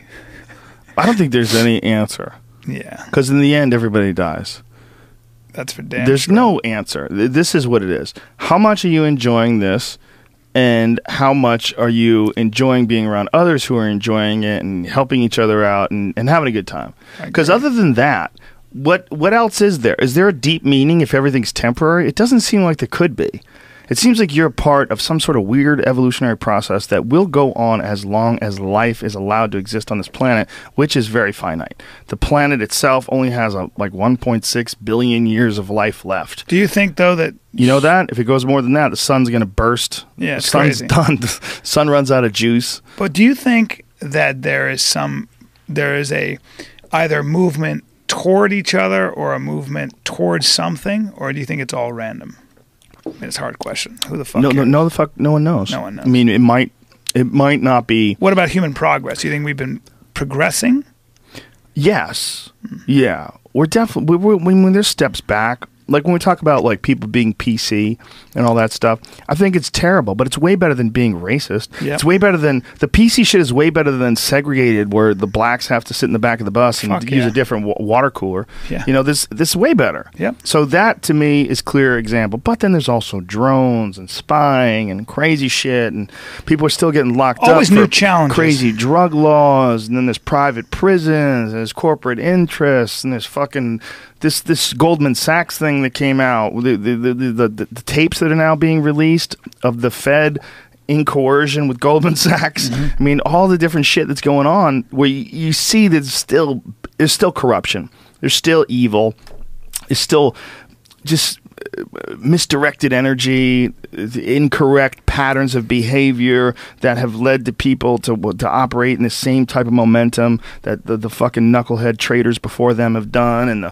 fucking military-industrial complex guys from the 60s did. It's all the same kind of, that energy hasn't been flushed out of the system yet. Yeah. But it seems like it's slowly getting pushed into a corner. Or at least it's harder to hide. See what the fuck is going on in Hong Kong? Yeah. Dude, Yeah. Brian, pull up the photos. There's a drone video of the protest in Hong Kong. Yeah. Holy shit. Yeah, it's an island of 7 million that actually want to be able to choose who governs them. Can you imagine that? Dude, there's they- a lot of fucking people. I know. A lot of people. But they're also bordered. There's also 1.3 billion people on their border, and they don't want to be part of China, the mainland. Well, they used to Never not happened. be until fairly recently. Right. They used to be controlled by the United Kingdom, right? That's right. Look at this fucking video, though. It's going to freak you out because they're flying over. By the way, it's amazing that they can do that now. You could just, like a regular person, can get a drone. Crazy, and just get an up and aerial film view, it. huh? When we did that sci-fi show, dude, I put on these goggles, like these VR goggles, and they put a camera on this drone and then flew the drone over the treetops. And I was like watching from the drone's perspective. I was like, oh my. We couldn't put it in the episode because we just didn't have enough time.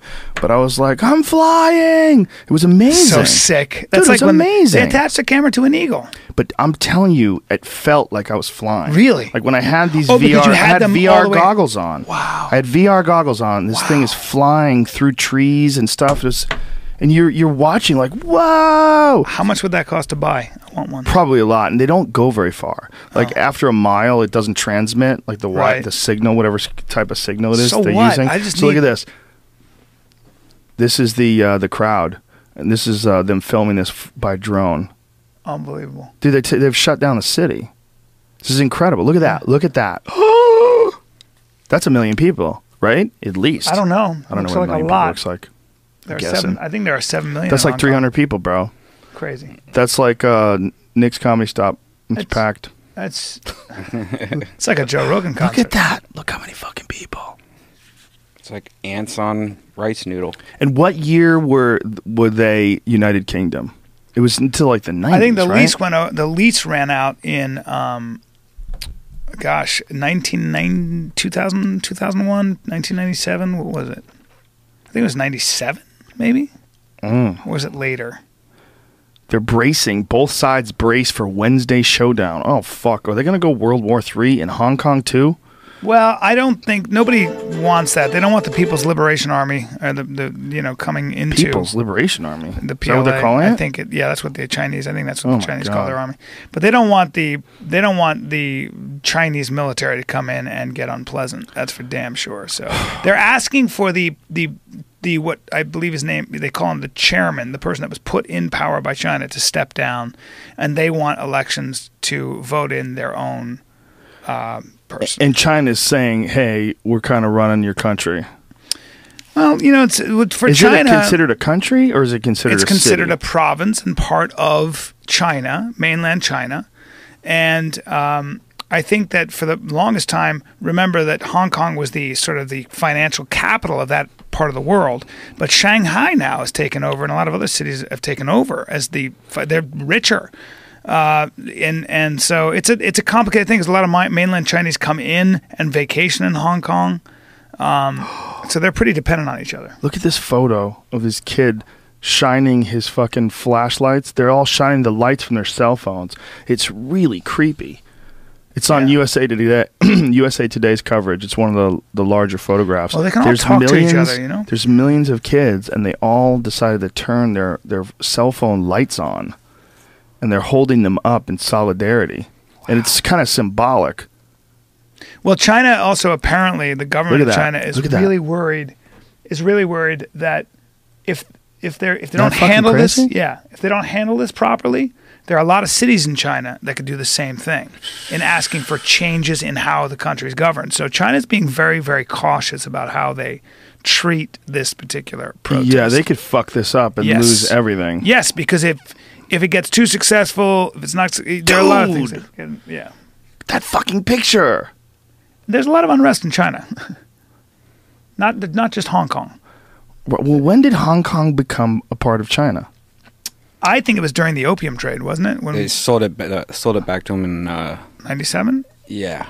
And it was 97? annexed by the British. 97. It was annexed by the British, I think 100 years before that. So right? it hasn't even been 20 years. Right. So they're just still trying to work it out. I mean, think about it, 20 years ago. Was that like Clinton days? Yeah. 97? That was Clinton, right? Yeah. 97, Clinton was president. Mm-hmm. Imagine that.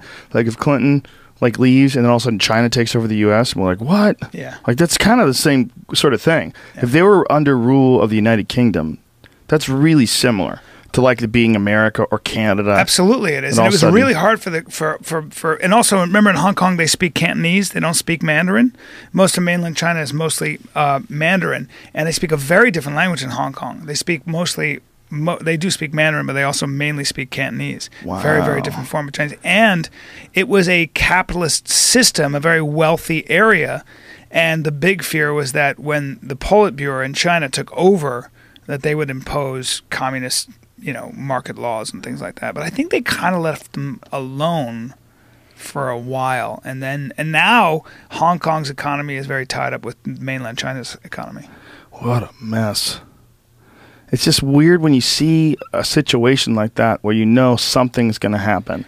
And we're watching it from afar, from way the fuck over here in California, and we're like, what is going to happen over there? Well, the question is China going to allow them to behave like a separate and independent province? Because they are not, according to China and a Chinese law. That's the issue. So then what do you do? What do you do? Well, then you got to realize that the people in the military themselves, other than the few people that are running it, there's going to be a certain point in time where if there's riots everywhere, if the entire country goes topsy-turvy over this, if they all start like emulating what's going on in Hong Kong. There's A, not enough soldiers to cover them all because there's a billion goddamn people, and B, it would be soldiers turning their guns on their own people. Yeah. These are regular folks, just like the soldiers in America. I mean, it's one of the weirdest things about people that don't want to support the troops. Like the idea that, I don't support war, so I don't want to support the troops. Troops are just people. Yeah. And they might be the only thing, and their love of regular people might be the only thing that protects a really tyrannical government from turning their guns on the people themselves. Because they can't do that if the people holding the guns refuse. Somewhere down the chain, where they say no? They say no at general? They say that John Adams lost the election to Thomas Jefferson because he had a standing army. And one of the things that the founding fathers warned against was a standing army. Why? Because a standing army can be hijacked by a charismatic dictator, and then they can stage a coup. So that was always it didn't sit well for a long time with Americans, especially with the way this country was founded. The idea of a standing army had always been abused. Exactly. Well, that's like why you're saying. we feel it's okay to go after someone if they have their own army. That's right. Like the Waco guy. David Koresh, he got very little sympathy in this country, even though they essentially went in and firebombed these people, killed kids, shot people down. There was fucking very clear images of Sherman tanks blowing fire into these fucking buildings. Yep. But we knew they had guns. Yeah. That's the only thing we knew. We knew that we heard that he fucked kids. That was the thing, right? But by the way, that was a rumor. That is exactly what I would say if I was going to fucking run some tanks into some dude's house. That guy's in there fucking kids. We gotta go kill those kids. And it was kill ATF him too. anyway. It was ATF. Yeah. It was also, basically about the fact that he had all this sort of a weapon and arsenal. But think about the ultimate irony. We're going to save those kids by killing them all. Yeah.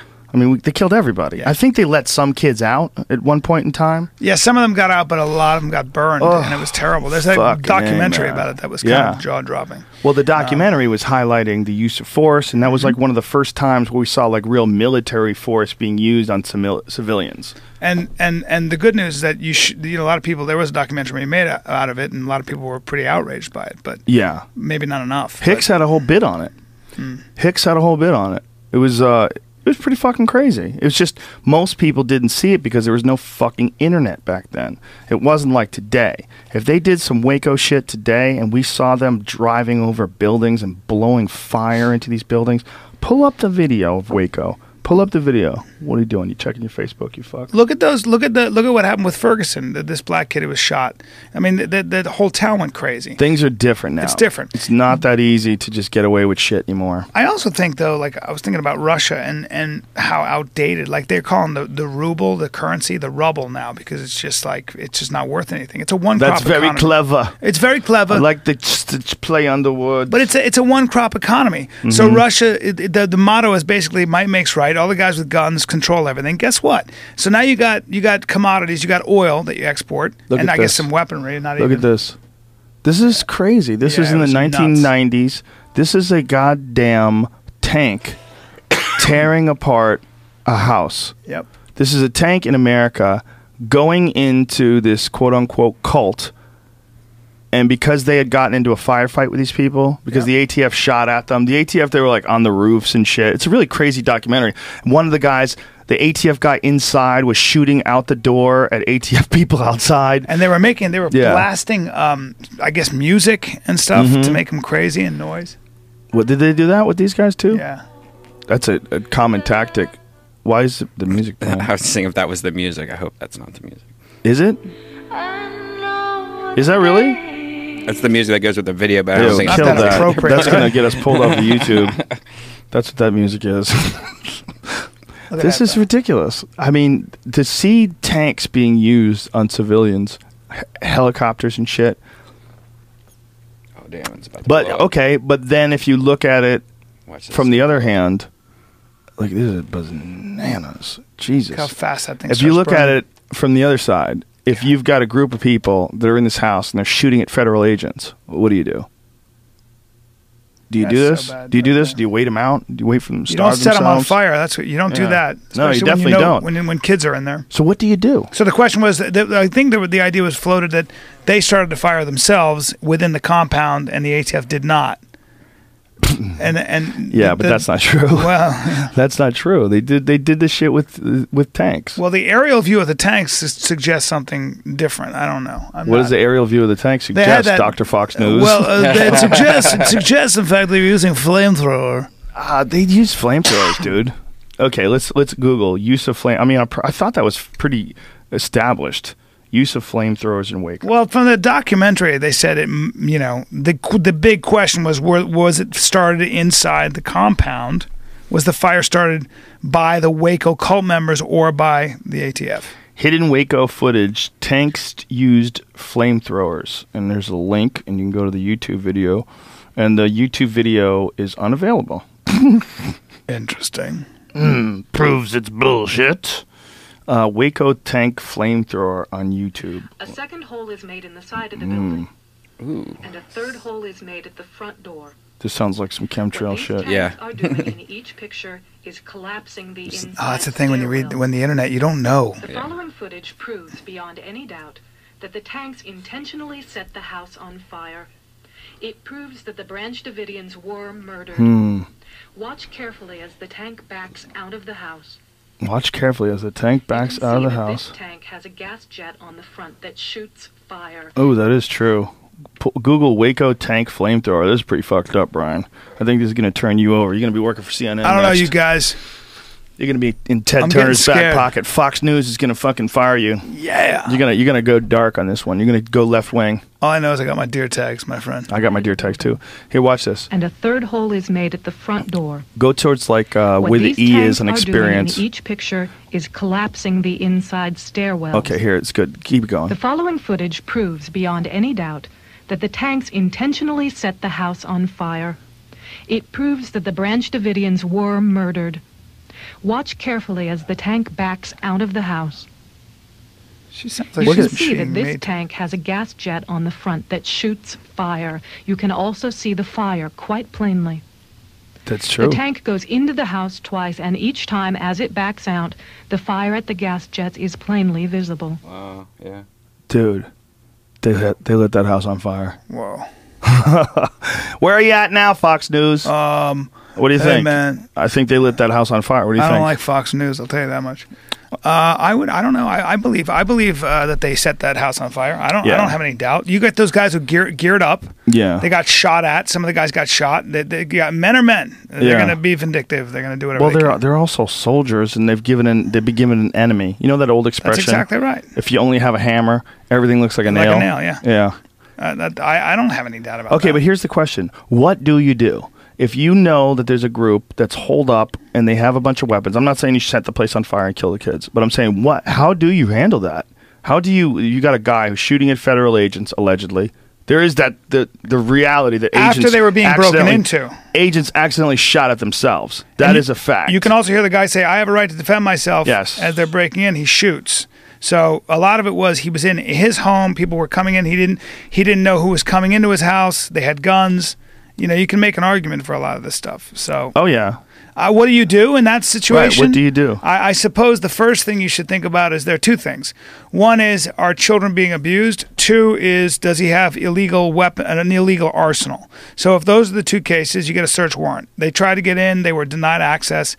The rest is a standoff. I don't know. That comes down to police tactics, right? Yeah, I mean, do you think that someone should be allowed to have a place like that? Like, if you believe that people should be I allowed do. to have guns. Like, I have friends who have many guns. My friend Justin is like a legit, bona fide gun nut. Yep. He doesn't even know how met many him. guns he has.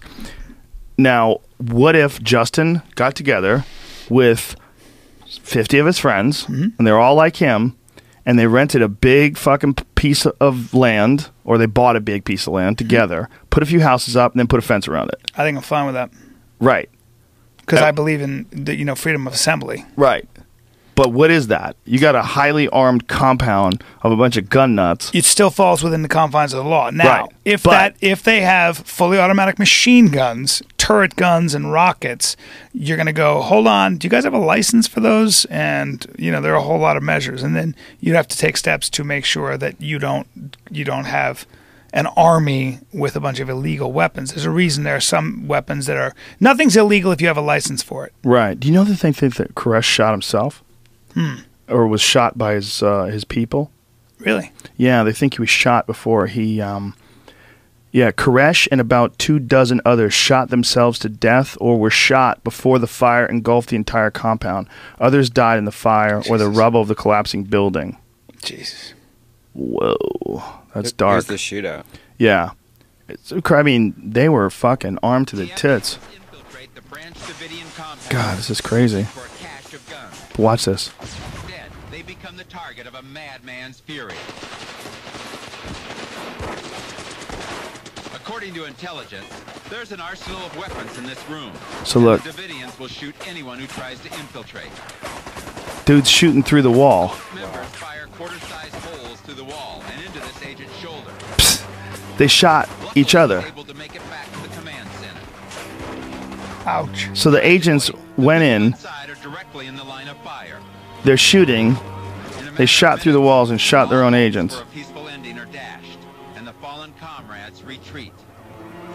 4 ATF agents are killed and 16 wounded. Fucking A, man. Painful wounds of Waco will take 16 a long wounded. time to heal. 4 dead. That's a blood Yeah, debt. That's see- a blood debt right there. You get Yeah. with those guys. Good luck. Yeah. Now you're in a war. You want to mess around with those kind of guys who gear up, who are already tough. Yeah. And that's their job. And you killed 4 of their friends. I'd want to. I wouldn't be too sympathetic either at that point if I was Right. one of those guys. Right, but devil's advocate. This is not my feelings on this. I don't have formed feelings on this.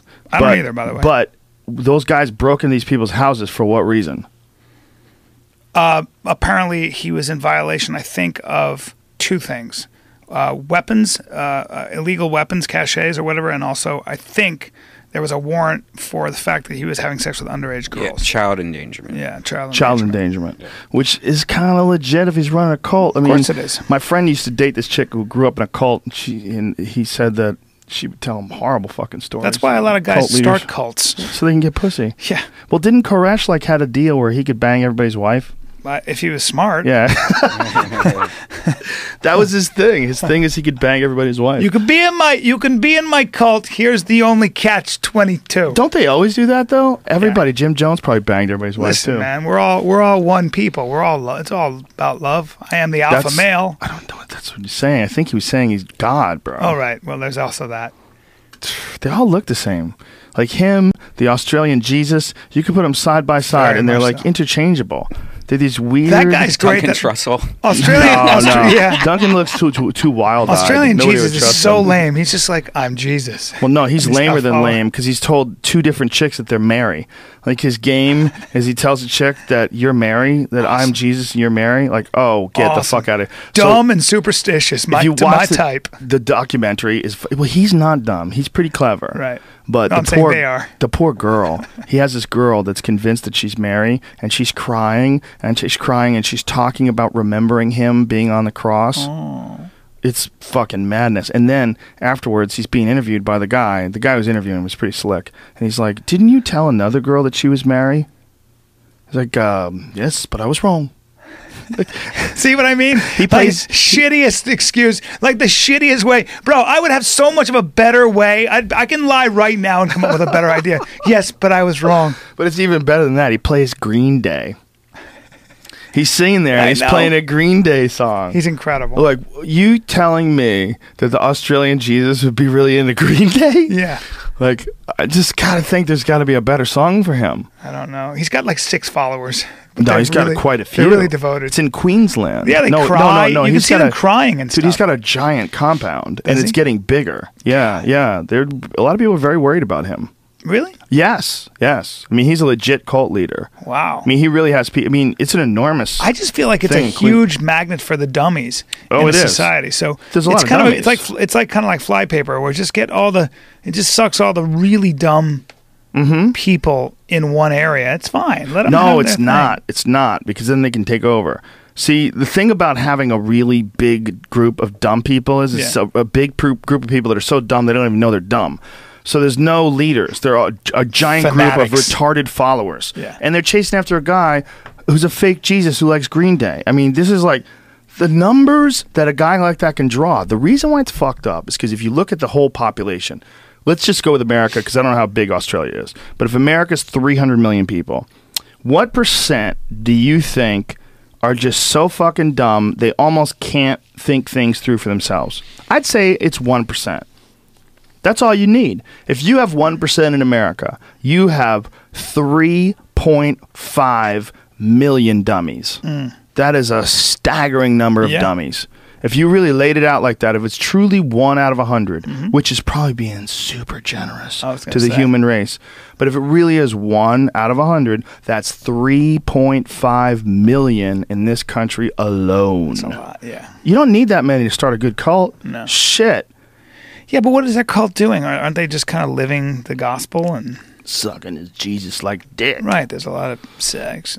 He's got a lot going on, man. He's got a big ass place. How big is it? He used to be an Australian IT specialist. But they're in Queensland. I mean, it's not like Queensland is, He's got a big spot, dude. He's all got due respect several to everybody hundred from acres. Queensland, but whatever. I think he has like 600 acres or something up there. That's where they find the monster great whites. That's where they find great whites that are 22 feet that have a bite out of them from a bigger great white. Ooh. 600 acres or something like There's that. Koresh. Let's see. They always have good hair. Look at Duncan Trussell. Koresh was actually a good-looking guy. Yeah, Koresh wasn't bad looking. No. Great hair. Scruff. But they look similar. If you look at him and then pull up the Australian Jesus. No, not Charlie Manson. The Australian Jesus. That guy looks very similar. I'm going to cut my hair for our hunting trip, dude. I'm looking at your head. You going to go crazy? I'm bringing it down. Bring it down. You guys Should going tomorrow, right? Yeah. Yeah, we're going. What time are we going tomorrow? Let's not advertise on the fucking podcast. Sorry about all that personal stuff. This guy, he has 600 plus acres. Chilling cult transcript. Whatever. That's a lot of fucking In land. Queensland. But he looks so much. Look at him, Brian. Oh. He looks so much like Koresh. Oh, he's handsome. He's got sharp features. Maybe it is Koresh. But look at them. Maybe Look. Koresh escaped. They both got that weird beard where they can't grow a man's beard, so they grow this fucking. Yes. Weirdo Koresh might have gotten his beard. nose sharpened. Could be him. And his hair straightened. I think that's Koresh. It's Duncan Trussell. Very similar. Duncan Trussell. Duncan's more wild-eyed, I'm telling you. Yeah, he is. This guy's so silly. When he got into that, when Duncan got into that hell thing though, the when he was like hanging out with the Church of Satan guy though, that was hilarious. It's funny though. He does it for funny. I know, but it was funny. Remember when he did that show for the wedding? Yeah, for which guy? Anton LaVey's son. Yeah, that was great. It's hilarious. Hank III, Hank Williams Jr., Danzig Jr., Hank III played there. Yeah, it was just all crazy chaos, man. Who's your favorite frontman all time? For what? Rock a and roll. band? Yep. I don't know. I never thought about it. What are we in high school? Who's your favorite? What are we doing? Who do you think is the greatest? Who's yours? You must Freddie have Mercury. one. Otherwise, you wouldn't have started talking. Either Robert Plant or Freddie Mercury, but I'm not sure. I'm toss-up between the two. Yeah, Robert Plant's right up there. Yeah. But nobody had Mick Freddie Jagger's Mercury's right voice. up there, too, though. Mick Jagger's up there, but the problem with the Stones, and no one's going to like to hear this, They don't write. they had a lot of shitty songs. And they haven't written a song Well, in forever. but they had some fucking monsters. They had a few monsters, Yeah, they but did. when you pick up their albums, like there's a bunch of Zeppelin songs that no one talks about that are fucking phenomenal. You know, you'll listen to them and you're like, oh, I forgot about this. You know, this is still a beautiful. And then you have some Stone song. You're like, what is this? Yeah. Oh, shut this fucking thing off. Yeah. I think Zeppelin is the number one band. Yeah, but didn't Zeppelin steal a lot? 13 songs. They didn't credit either old time folk songs or blues or musicians that they were influenced by. Yeah. I mean, Dazed and Confused and certain songs were.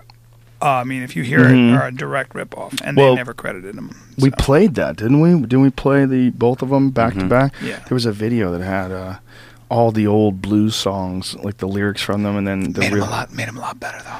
They did make them a lot better. I mean, and a lot better. It just seems like those guys should have got something if they were Yes. still alive. And they did. They went back and they there was some settled out of court, but you know. Did they Fox News?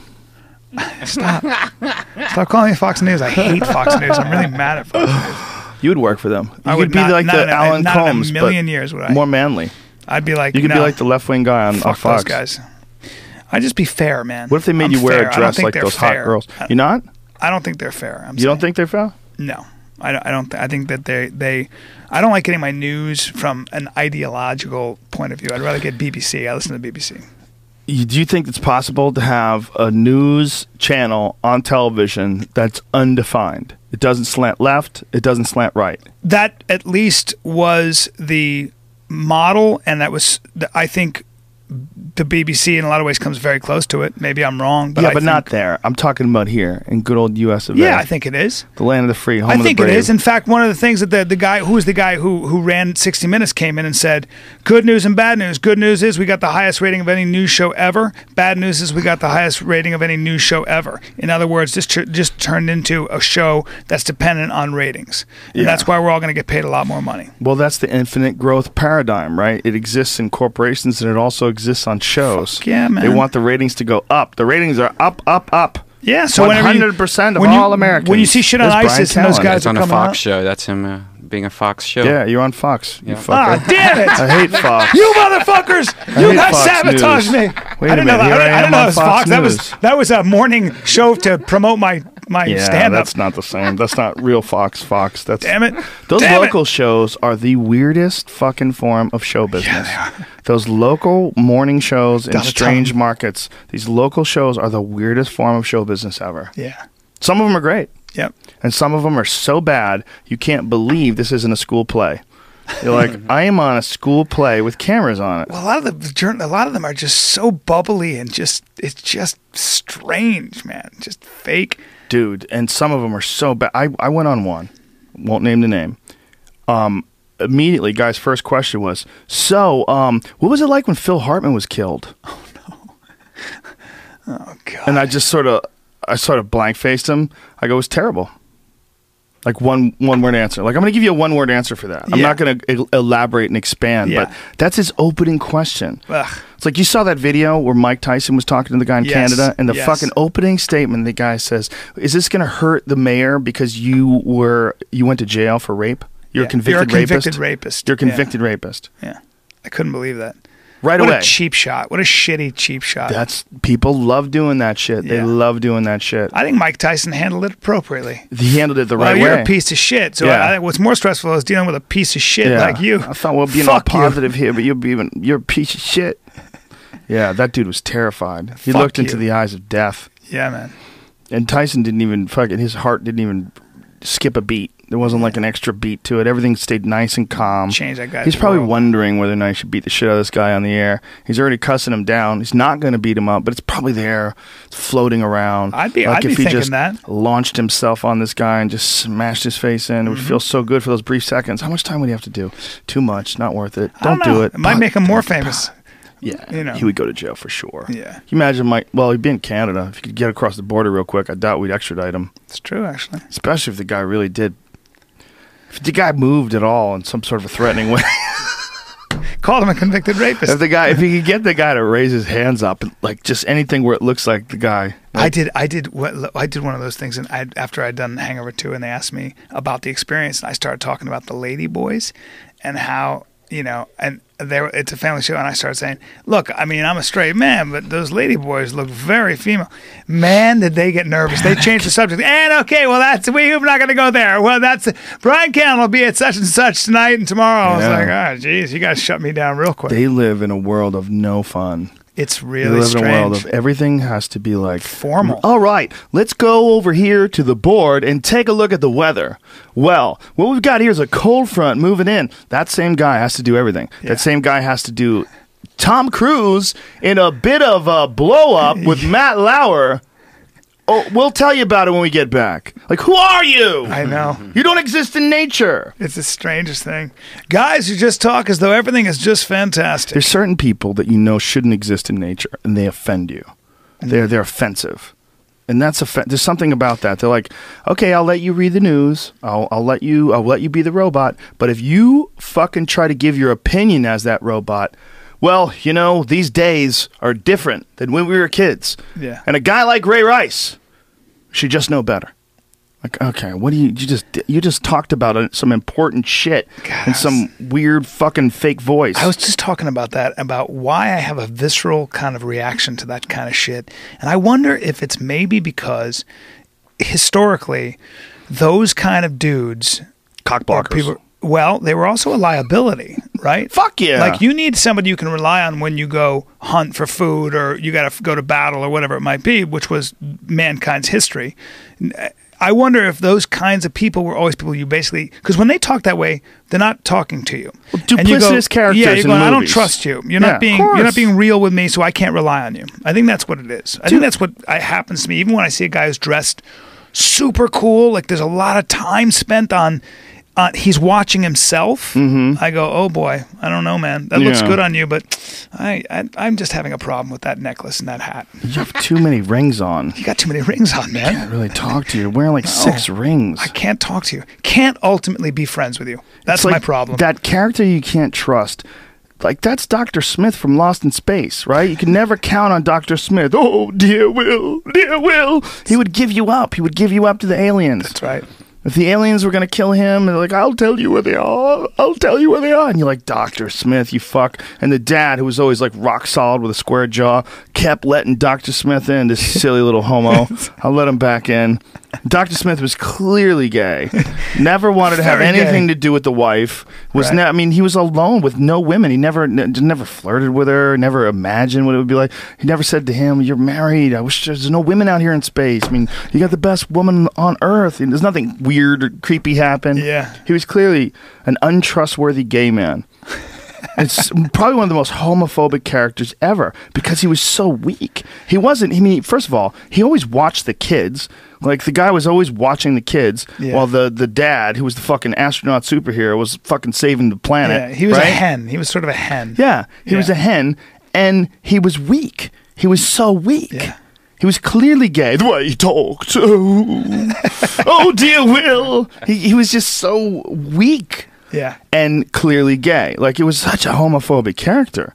But that was the only way anybody would ever accept a character like that on television. Yeah, he had to be feminized. Yeah. Yeah. Like, if he was in that position and he couldn't be trusted, but he was very masculine and you know, well, if he's really masculine, he'd be banging the astronaut's wife. Right. I mean, you know.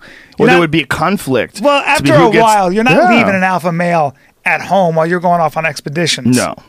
Something's going to happen. Weird shit would happen. Yeah. Yeah. Especially if the dude's untrustworthy. I mean, especially if you're in space. Like, you got no shot at getting back to civilization. Yeah. How many seasons did they do?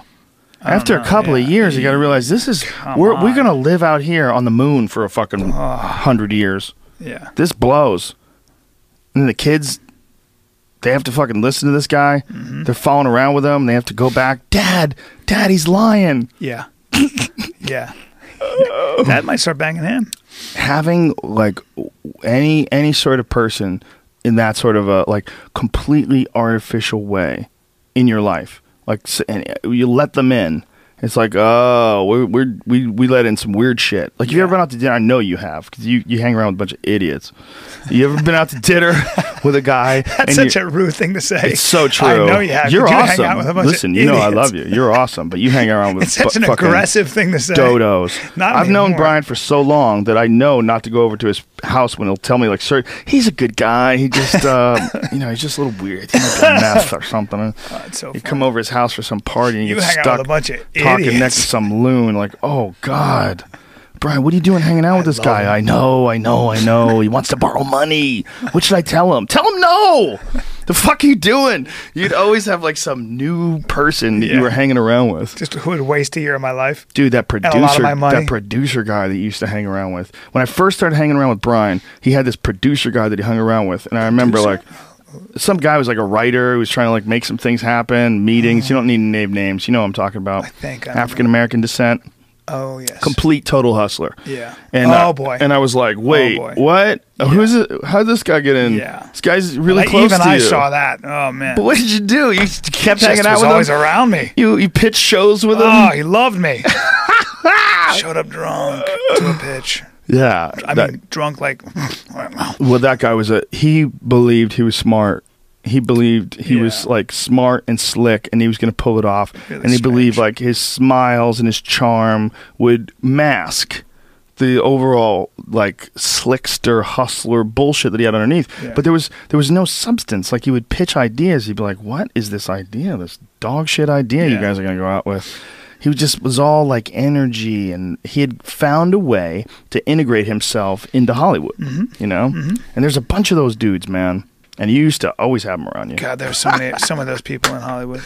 How many of those dudes did I tell you, dude, you need to get the fuck away from those guys? Well, I think about how much time I would have saved if I didn't get involved with those dudes, but then I'd probably find other dudes, you know what I mean? Like there would always be someone, and I think it's a personality trait where I would be, it's almost like, if you're like me, maybe because you moved around so much, you make friends really quickly and you see the good only, and then you're there to have a good time. And then slowly you go, oh, wait, you're a complete you're a liar or whatever you are. Well, you have great, I'd save so much time if I had your antenna. You're a genuine, my antenna's not flawless, man. There's a dude that slipped through the wire. There's a couple people that slipped through the wire. But that one of them is that Rafael Torre guy. I didn't really know him, though, so I can't really. I don't know. He was friends with Eddie Bravo, and he turned out to be a fake Brazilian Jiu-Jitsu black belt, and he murdered some guy. Oof. He's in jail right now for murder. He murdered some guy. He was like banging the guy's wife, and then like they had an insurance policy or something, and he killed the guy. Oof. Yeah. And was driving the guy's car. There's some crazy shit was going on. But when I met him, he didn't seem like a murderer to me, man. He seemed pretty fucking normal. And I didn't ever see him do martial arts, so I couldn't see like whether he was bullshit or not. I just met him at like a King of the Cage event and talked to him. But then you find out the guy's like a murderer, and now he's in jail for like, you're like, what? Yeah. Okay, shit. Maybe if I had a deal with him, maybe I had something going on where we were involved in something together, some business transaction or something, maybe I could have seen the bullshit. Maybe, but those guys are slick. That's their job. But he wasn't that slick, because I did eventually watch a video long after Eddie had outed him. Eddie had told him, like, get the fuck out of it. Eddie figured out that he wasn't really a black belt. This is before Eddie was even a black belt. Eddie was like a purple belt or a brown belt at the time. It was before he beat Hoyler. It was long before that. But we were in the car once, and Eddie fucking broke him down over the phone while we were in the car. Really? Yeah, the guy kept trying to hustle, and Eddie goes, stop. Are you a black belt in jiu-jitsu? I just need to hear this right now. Are you a black belt in jiu-jitsu? And there was this pause, and he would start some other nonsense, and this, that. Well, my dad learned Japanese jiu-jitsu. Just stop. Do you actually have a black belt in jiu-jitsu? Not your dad, not who you trained with. And he went, there was like a silent moment. Eddie goes, I don't want to talk to you ever again. Okay, you're a bullshit artist. Like you made me, I brought you around people. You made me look bad. Like you're not being honest. You're not an honest person. So after all that, then I saw a video of the dude working out. I saw a video of him doing like a spinning back kick on a pad. It's fucking comical. I mean, it's like someone showed him 20 minutes before. Wow. It was ridiculously bad. But he had a crazy story, this guy. He was such a hustler, such a bullshit artist, that he turned up at he told this guy, I need you to give me a ride in the woods. I'm going to this no rules karate kumite, and I'm going to be gone for a couple days. So come back and get me like around Saturday. So he has this big duffel bag with him. Okay, this big fucking full duffel bag. He takes it with him. He goes off this kumite, and then the guy comes back on Saturday, and now he's holding a trophy. Has the guy pick him up at the same spot. Says, yeah, I won this kumite and beat everybody, and now I got a trophy. And the guy's like, how? You fucking had a duffel bag that was filled with this fucking trophy. Oh, no. And you went to the woods. He told me to come get you in 2 days. So he probably walked home, took a nap, ate some food, went back up, waited for the dude to pick him up. You know, and then, yeah, man, I got the trophy. I won. So you never know. Like, my buddy Mitch told me this crazy story. He goes back to the high school reunion. And one of the craziest dudes was this guy, Fitzy. And Fitzy used to, like, he'd get on a car and you could drive 70 miles an hour. He was holding on to it. He was just crazy. Always the fun guy. And he'd fight and get crazy. So, and he was the sort of hometown, crazy, fun, fucking nutty kid. Good kid. Right. Fun and crazy. So Mitch goes back to his high school reunion in Tennessee, and he says, where the fuck is Fitzy? And his cousin, Fitzy's cousin, goes, bro, it's a bad story, man. And he goes, what do you mean? He goes, Fitzy's in jail, man. And he goes, what do you fucking, for what? And he goes, and everybody got weird. And he goes, he's just there for a while, and, you know, he's not coming out for a long time. What the fuck did he do? Well, it turns out Fitzy kept going to this Applebee's, and there was a waiter there.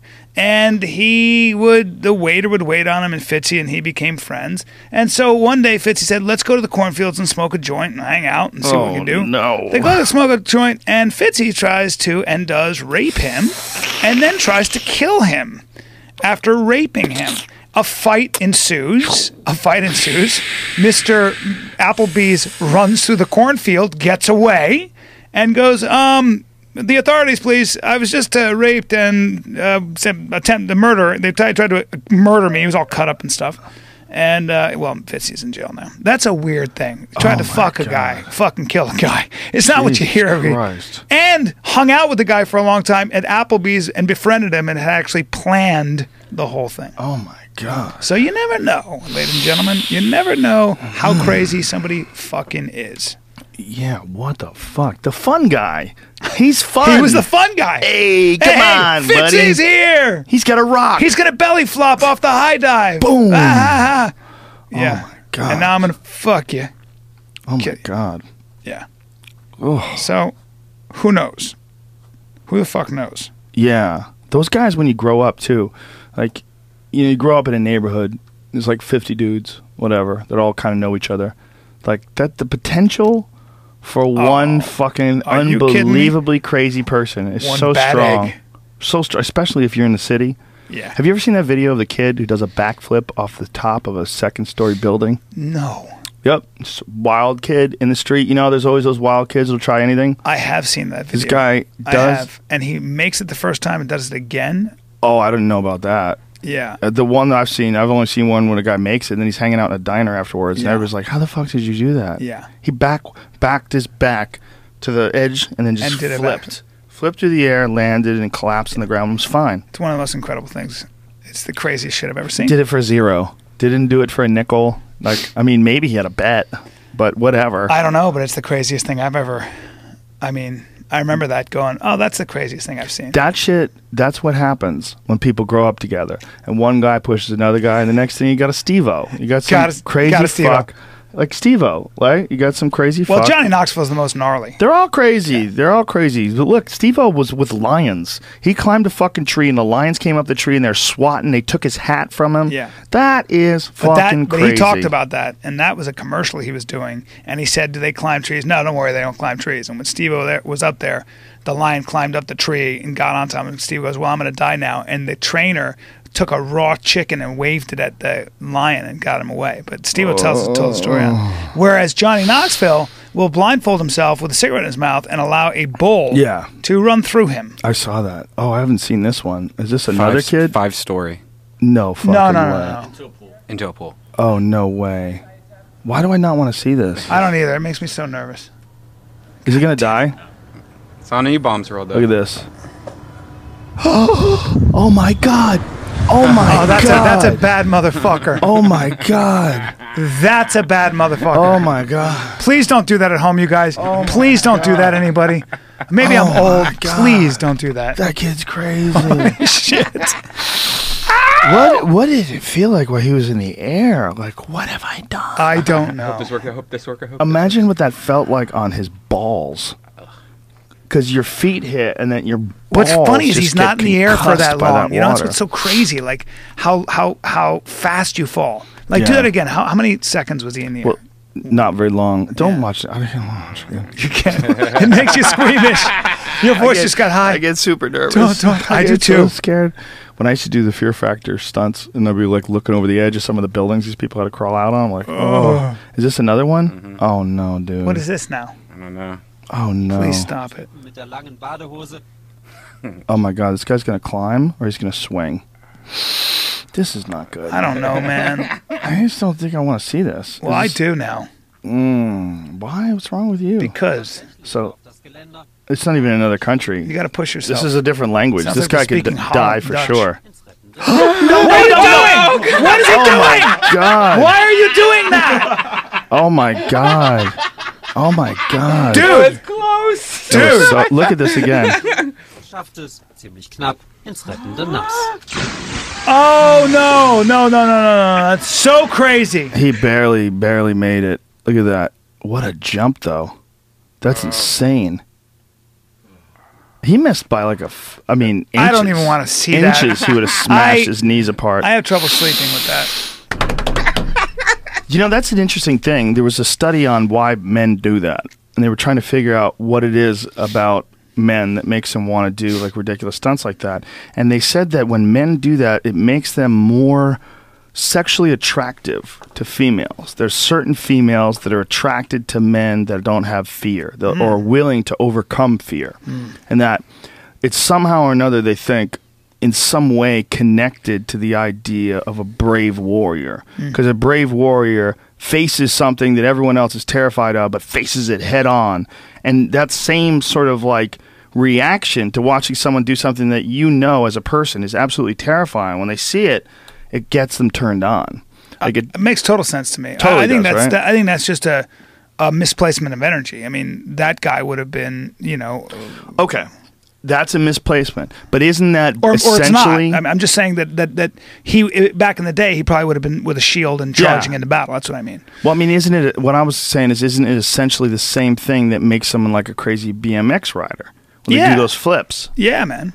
That's kind of the same thing, right? Of course. It's also pushing yourself beyond what you think you can do. But, But the BMX guy gets money. If you're a BMX guy and you do flips and shit and you're awesome at it, you can make a lot of money. I also think it's juice. It's also adrenaline. Look, man, getting into a ring every day and fighting dudes where you might get knocked out, that's pretty daredevil-y as well. That's pretty scary too. Oh, no doubt. Running punts back in the NFL, fucking scary. Yeah, Any but of that shit, Something about that is like when you're fighting, at least you're under your own sort of control in some sort of a way. Like you have to deal with somebody else, but if you know what the fuck you're doing, you can kind of mitigate a lot of shit. Sort of. At least you hope you can. That's the ultimate goal. But man, when you're fucking doing flips off a mountain, you're going off a mountain or a mountain bike, whoosh, whoosh, whoosh, bam, and then you're landing. Some of those guys are out of their fucking minds. I think you get addicted to the adrenaline too. 100%. Yeah. They must. I mean, if I didn't perform, I would die. Yeah, but I think it's a way crazier rush that they get. They're doing like 2 flips on TV and landing on a bike. They do motorcycles. They flip through the air on a motorcycle. Then what happens when that goes away? What happens when it lands on their body? That's horrible to watch. Well, Jason Ellis still has to do crazy shit. He got in the ring with Keith Jardine the other day, and he just put in a mouthpiece, no headgear, and goes, "Let's just slug it out." And he starts going at it with Jardine. Jardine just goes, "All right, you know what? Bang!" Just catches him with an uppercut, knocks him out. Jason was like, "It was fucking awesome."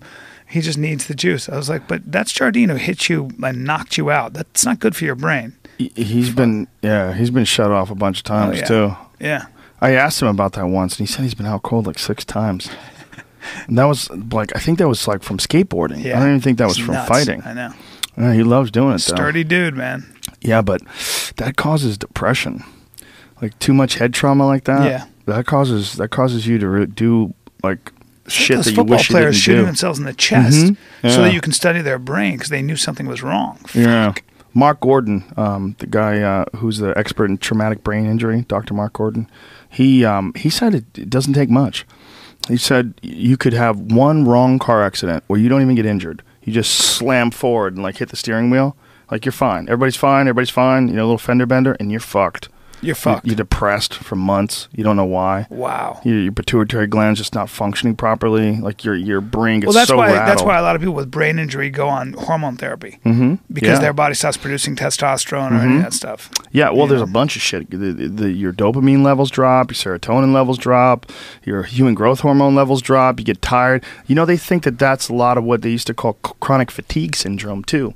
Oh wow. Chronic fatigue syndrome. They attribute to a couple different possibilities. One of them is Lyme disease. They didn't understand Lyme disease. Well, Lyme disease, they believe, they didn't start diagnosing people with Lyme disease till like the fucking 80s or something like that. It was fairly recent disease. Right. But the other one they think might have been depression and head trauma, where they just don't want to get out of bed. Like, remember that when they used to call it chronic fatigue syndrome? Yeah. Remember that? It was called. I mean, they had different words for it, but it was like Epstein-Barr virus. And all that. My roommate in college had that for like a year. Yeah. I just had to. Well, I remember there was some girl that I didn't know, but I knew her like peripherally. And someone was like, "Yeah, poor girl, she's got chronic fatigue syndrome." I'm like, "What the fuck is that?" And I think Yeah, I don't know if she had been in a car accident or something, but I want to say she was.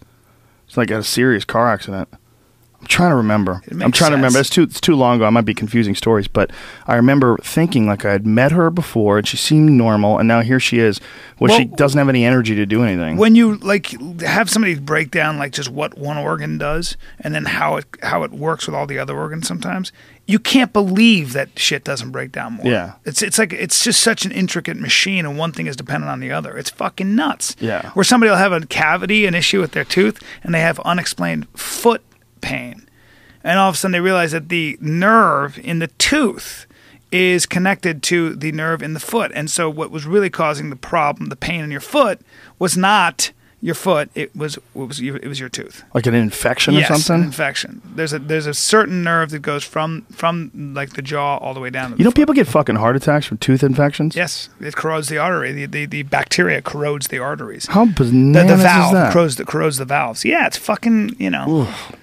That's why this Ebola thing is so fucking frightening, because anything that just like immediately shuts your body down, anything that immediately puts your body into a tailspin, 50% of the people that catch this shit die. Yeah. Yeah. It's so weird when something just goes wrong. Like everything's great today. Today, what did I do? Well, I went and walked the dogs. I got up. I played with my kid. I went and played tennis. What happened yesterday? Oh, same thing. What happens tomorrow? Ebola. Yeah. See ya. Boom. Hemorrhagic virus. Boils all over your face. Your face is covered in just giant fucking cell phone size pus bubbles. It's and horrifying. You're bleeding. You're crying out of your eyes. It's like seeing that woman who went jogging in Florida, and she was, it was like 7 at night, and she had a long day at work. She went running, and she just dangled her feet off the bridge. She was like, I just got to dangle my feet. I'm just fucking hot. And an 11-foot alligator was like, I'll take you now. I'll be having you now. Thank you. Ate her. They found her with no arms. Took her arms. Fuck. Yeah, it's a good time. Alligator was like, I know I'm an alligator, and usually I don't do this because crocodiles do it. I'm going to do it today to you. You're going to be only 3 people or 4 people of the year that's going to be eaten by a fucking 11-foot dragon. That'll be me. Isn't that weird that alligators, they let them hang around because they're not too aggressive? It's like they're just docile enough. They usually run from you. That people don't just decide to fucking kill them on sight. But really, everyone in Florida should be up in arms. They should run out to the swamps and gun those fucking dinosaurs down. Like, those are a bunch of kid-eating, dog-eating monsters. They eat the shit out of dogs. Oh. And a guy was walking his dog, and the alligator didn't go for the dog, went for the guy. Took the guy. Jesus fucking Christ. Jesus. Yeah, they're just not as aggressive as crocs. If they were crocs, we would be killing them left and right. Crocodiles? They found Nile crocs in the Everglades. Stop it. Yes, they have. There's a shoot-on-site order I for fucking Nile knew crocodiles. it because people used to have them as pets. Mm-hmm. And Nile crocodiles. Yep, they don't know if they're breeding. They don't have any idea, but they've spotted more than one Nile crocodile in the Everglades. Confirmed sightings. So they're saying straight up killers. Yep, you see them, they kill them on site. Straight up, they will come right at you. You are food as a human being. And they're big. Oh, they get really big. It's like that Peace Corps girl who's like, oh, they're in Kenya. Well, the crocodiles died out years ago. She heard. She goes swimming. The guy's like, I don't know. She's like, I'm going in with her out here. I'm a water baby. 30 seconds later, gets pulled under. Crocodiles got my feet. Vroom, vroom, disappeared. Dude, there was a article I was reading about these people that were canoeing in the Congo. And the guy behind watches the guy in front gets taken by the croc, where the croc just rises up out of the water and literally snatches the guy and spins the canoe kayak rather. Oh, the kayak. Yeah. And they're I like read about that. stuck in it, and it like goes up and down like a bobber, and then plump, and then plops up. No guy. That's it. He doesn't see the guy ever again. The croc just takes him out of the water. Yeah. And just so the motto of that story is don't fucking kayak in the Nile. I mean, in the Congo. Yeah, don't do that. That would be the motto of that story. Oh. You fucking, are you out of your fucking mind? Oh. They're not like sharks. They will bother you. They come after you. They come after everything. Yeah. That's what they're here for cleanup. The fucking zoologist said in Uganda he saw a saltwater crocodile eat a goddamn tire. Eat a whole tire. It's like, I'm going to eat this tire. Ate a fucking tire. I was like, can you repeat that again? He goes, it ate a tire. I go, a car tire? He goes, yeah, it ate it. Oh my God. So, your food. Yeah, they eat everything. Yeah, That's your what they're- T-shirt, everything. If you think about it, like, where are they? Well, they live in a place that's so rich with life that they have to be consistent in their ability to kill it. Yeah. Like, they're the cleanups. Uh-huh. Like, anytime there's too many water buffaloes, there's too many wildebeests. Yeah. When there's too many wildebeests, they go near the water hole and they get got. They get snatched. That's right. But you know who doesn't get snatched? Hippos. Crocs don't fuck with hippos Absolutely at not. all. Hippos Absolutely not. wade into the water with Crocs and swim right by them. It's the most amazing thing to see. Yep. Because hippos are so fucking violent. They're like, go fuck They, yourself. they break Crocs in half. They cut Crocs in half. Yeah. Yeah. We're out of time. That's it. We This have no is more good. time. Bryan Callen, you are my friend. You are the shit. Thank you, You are brother. hilarious. If people want to see Bryan, it's Bryan Callen. Has anybody taken Brian Callen and just I start don't know. tweeting pictures of dicks? I don't know, man. I don't know. BRY. Bryan Callen on Twitter. All right, my friend. Much love. Anything to best. tell people? Where are you going to be again? I'll be in Atlanta Improv, October 16th, 17th, 18th. Come see me. Go see him. It's hilarious. Yeah. Very funny stand-up. Mm-hmm. Bryan, you got anything going on? Columbus, Ohio, and Grand Rapids, Michigan, and Indianapolis. You can just go to deathsquad.tv, click on tour dates. Deathsquad.tv, click on tour dates. That's it, you fucks. We'll see you soon. Much love. Later. Big kiss. Mwah, mwah, mwah, mwah, mwah, mwah.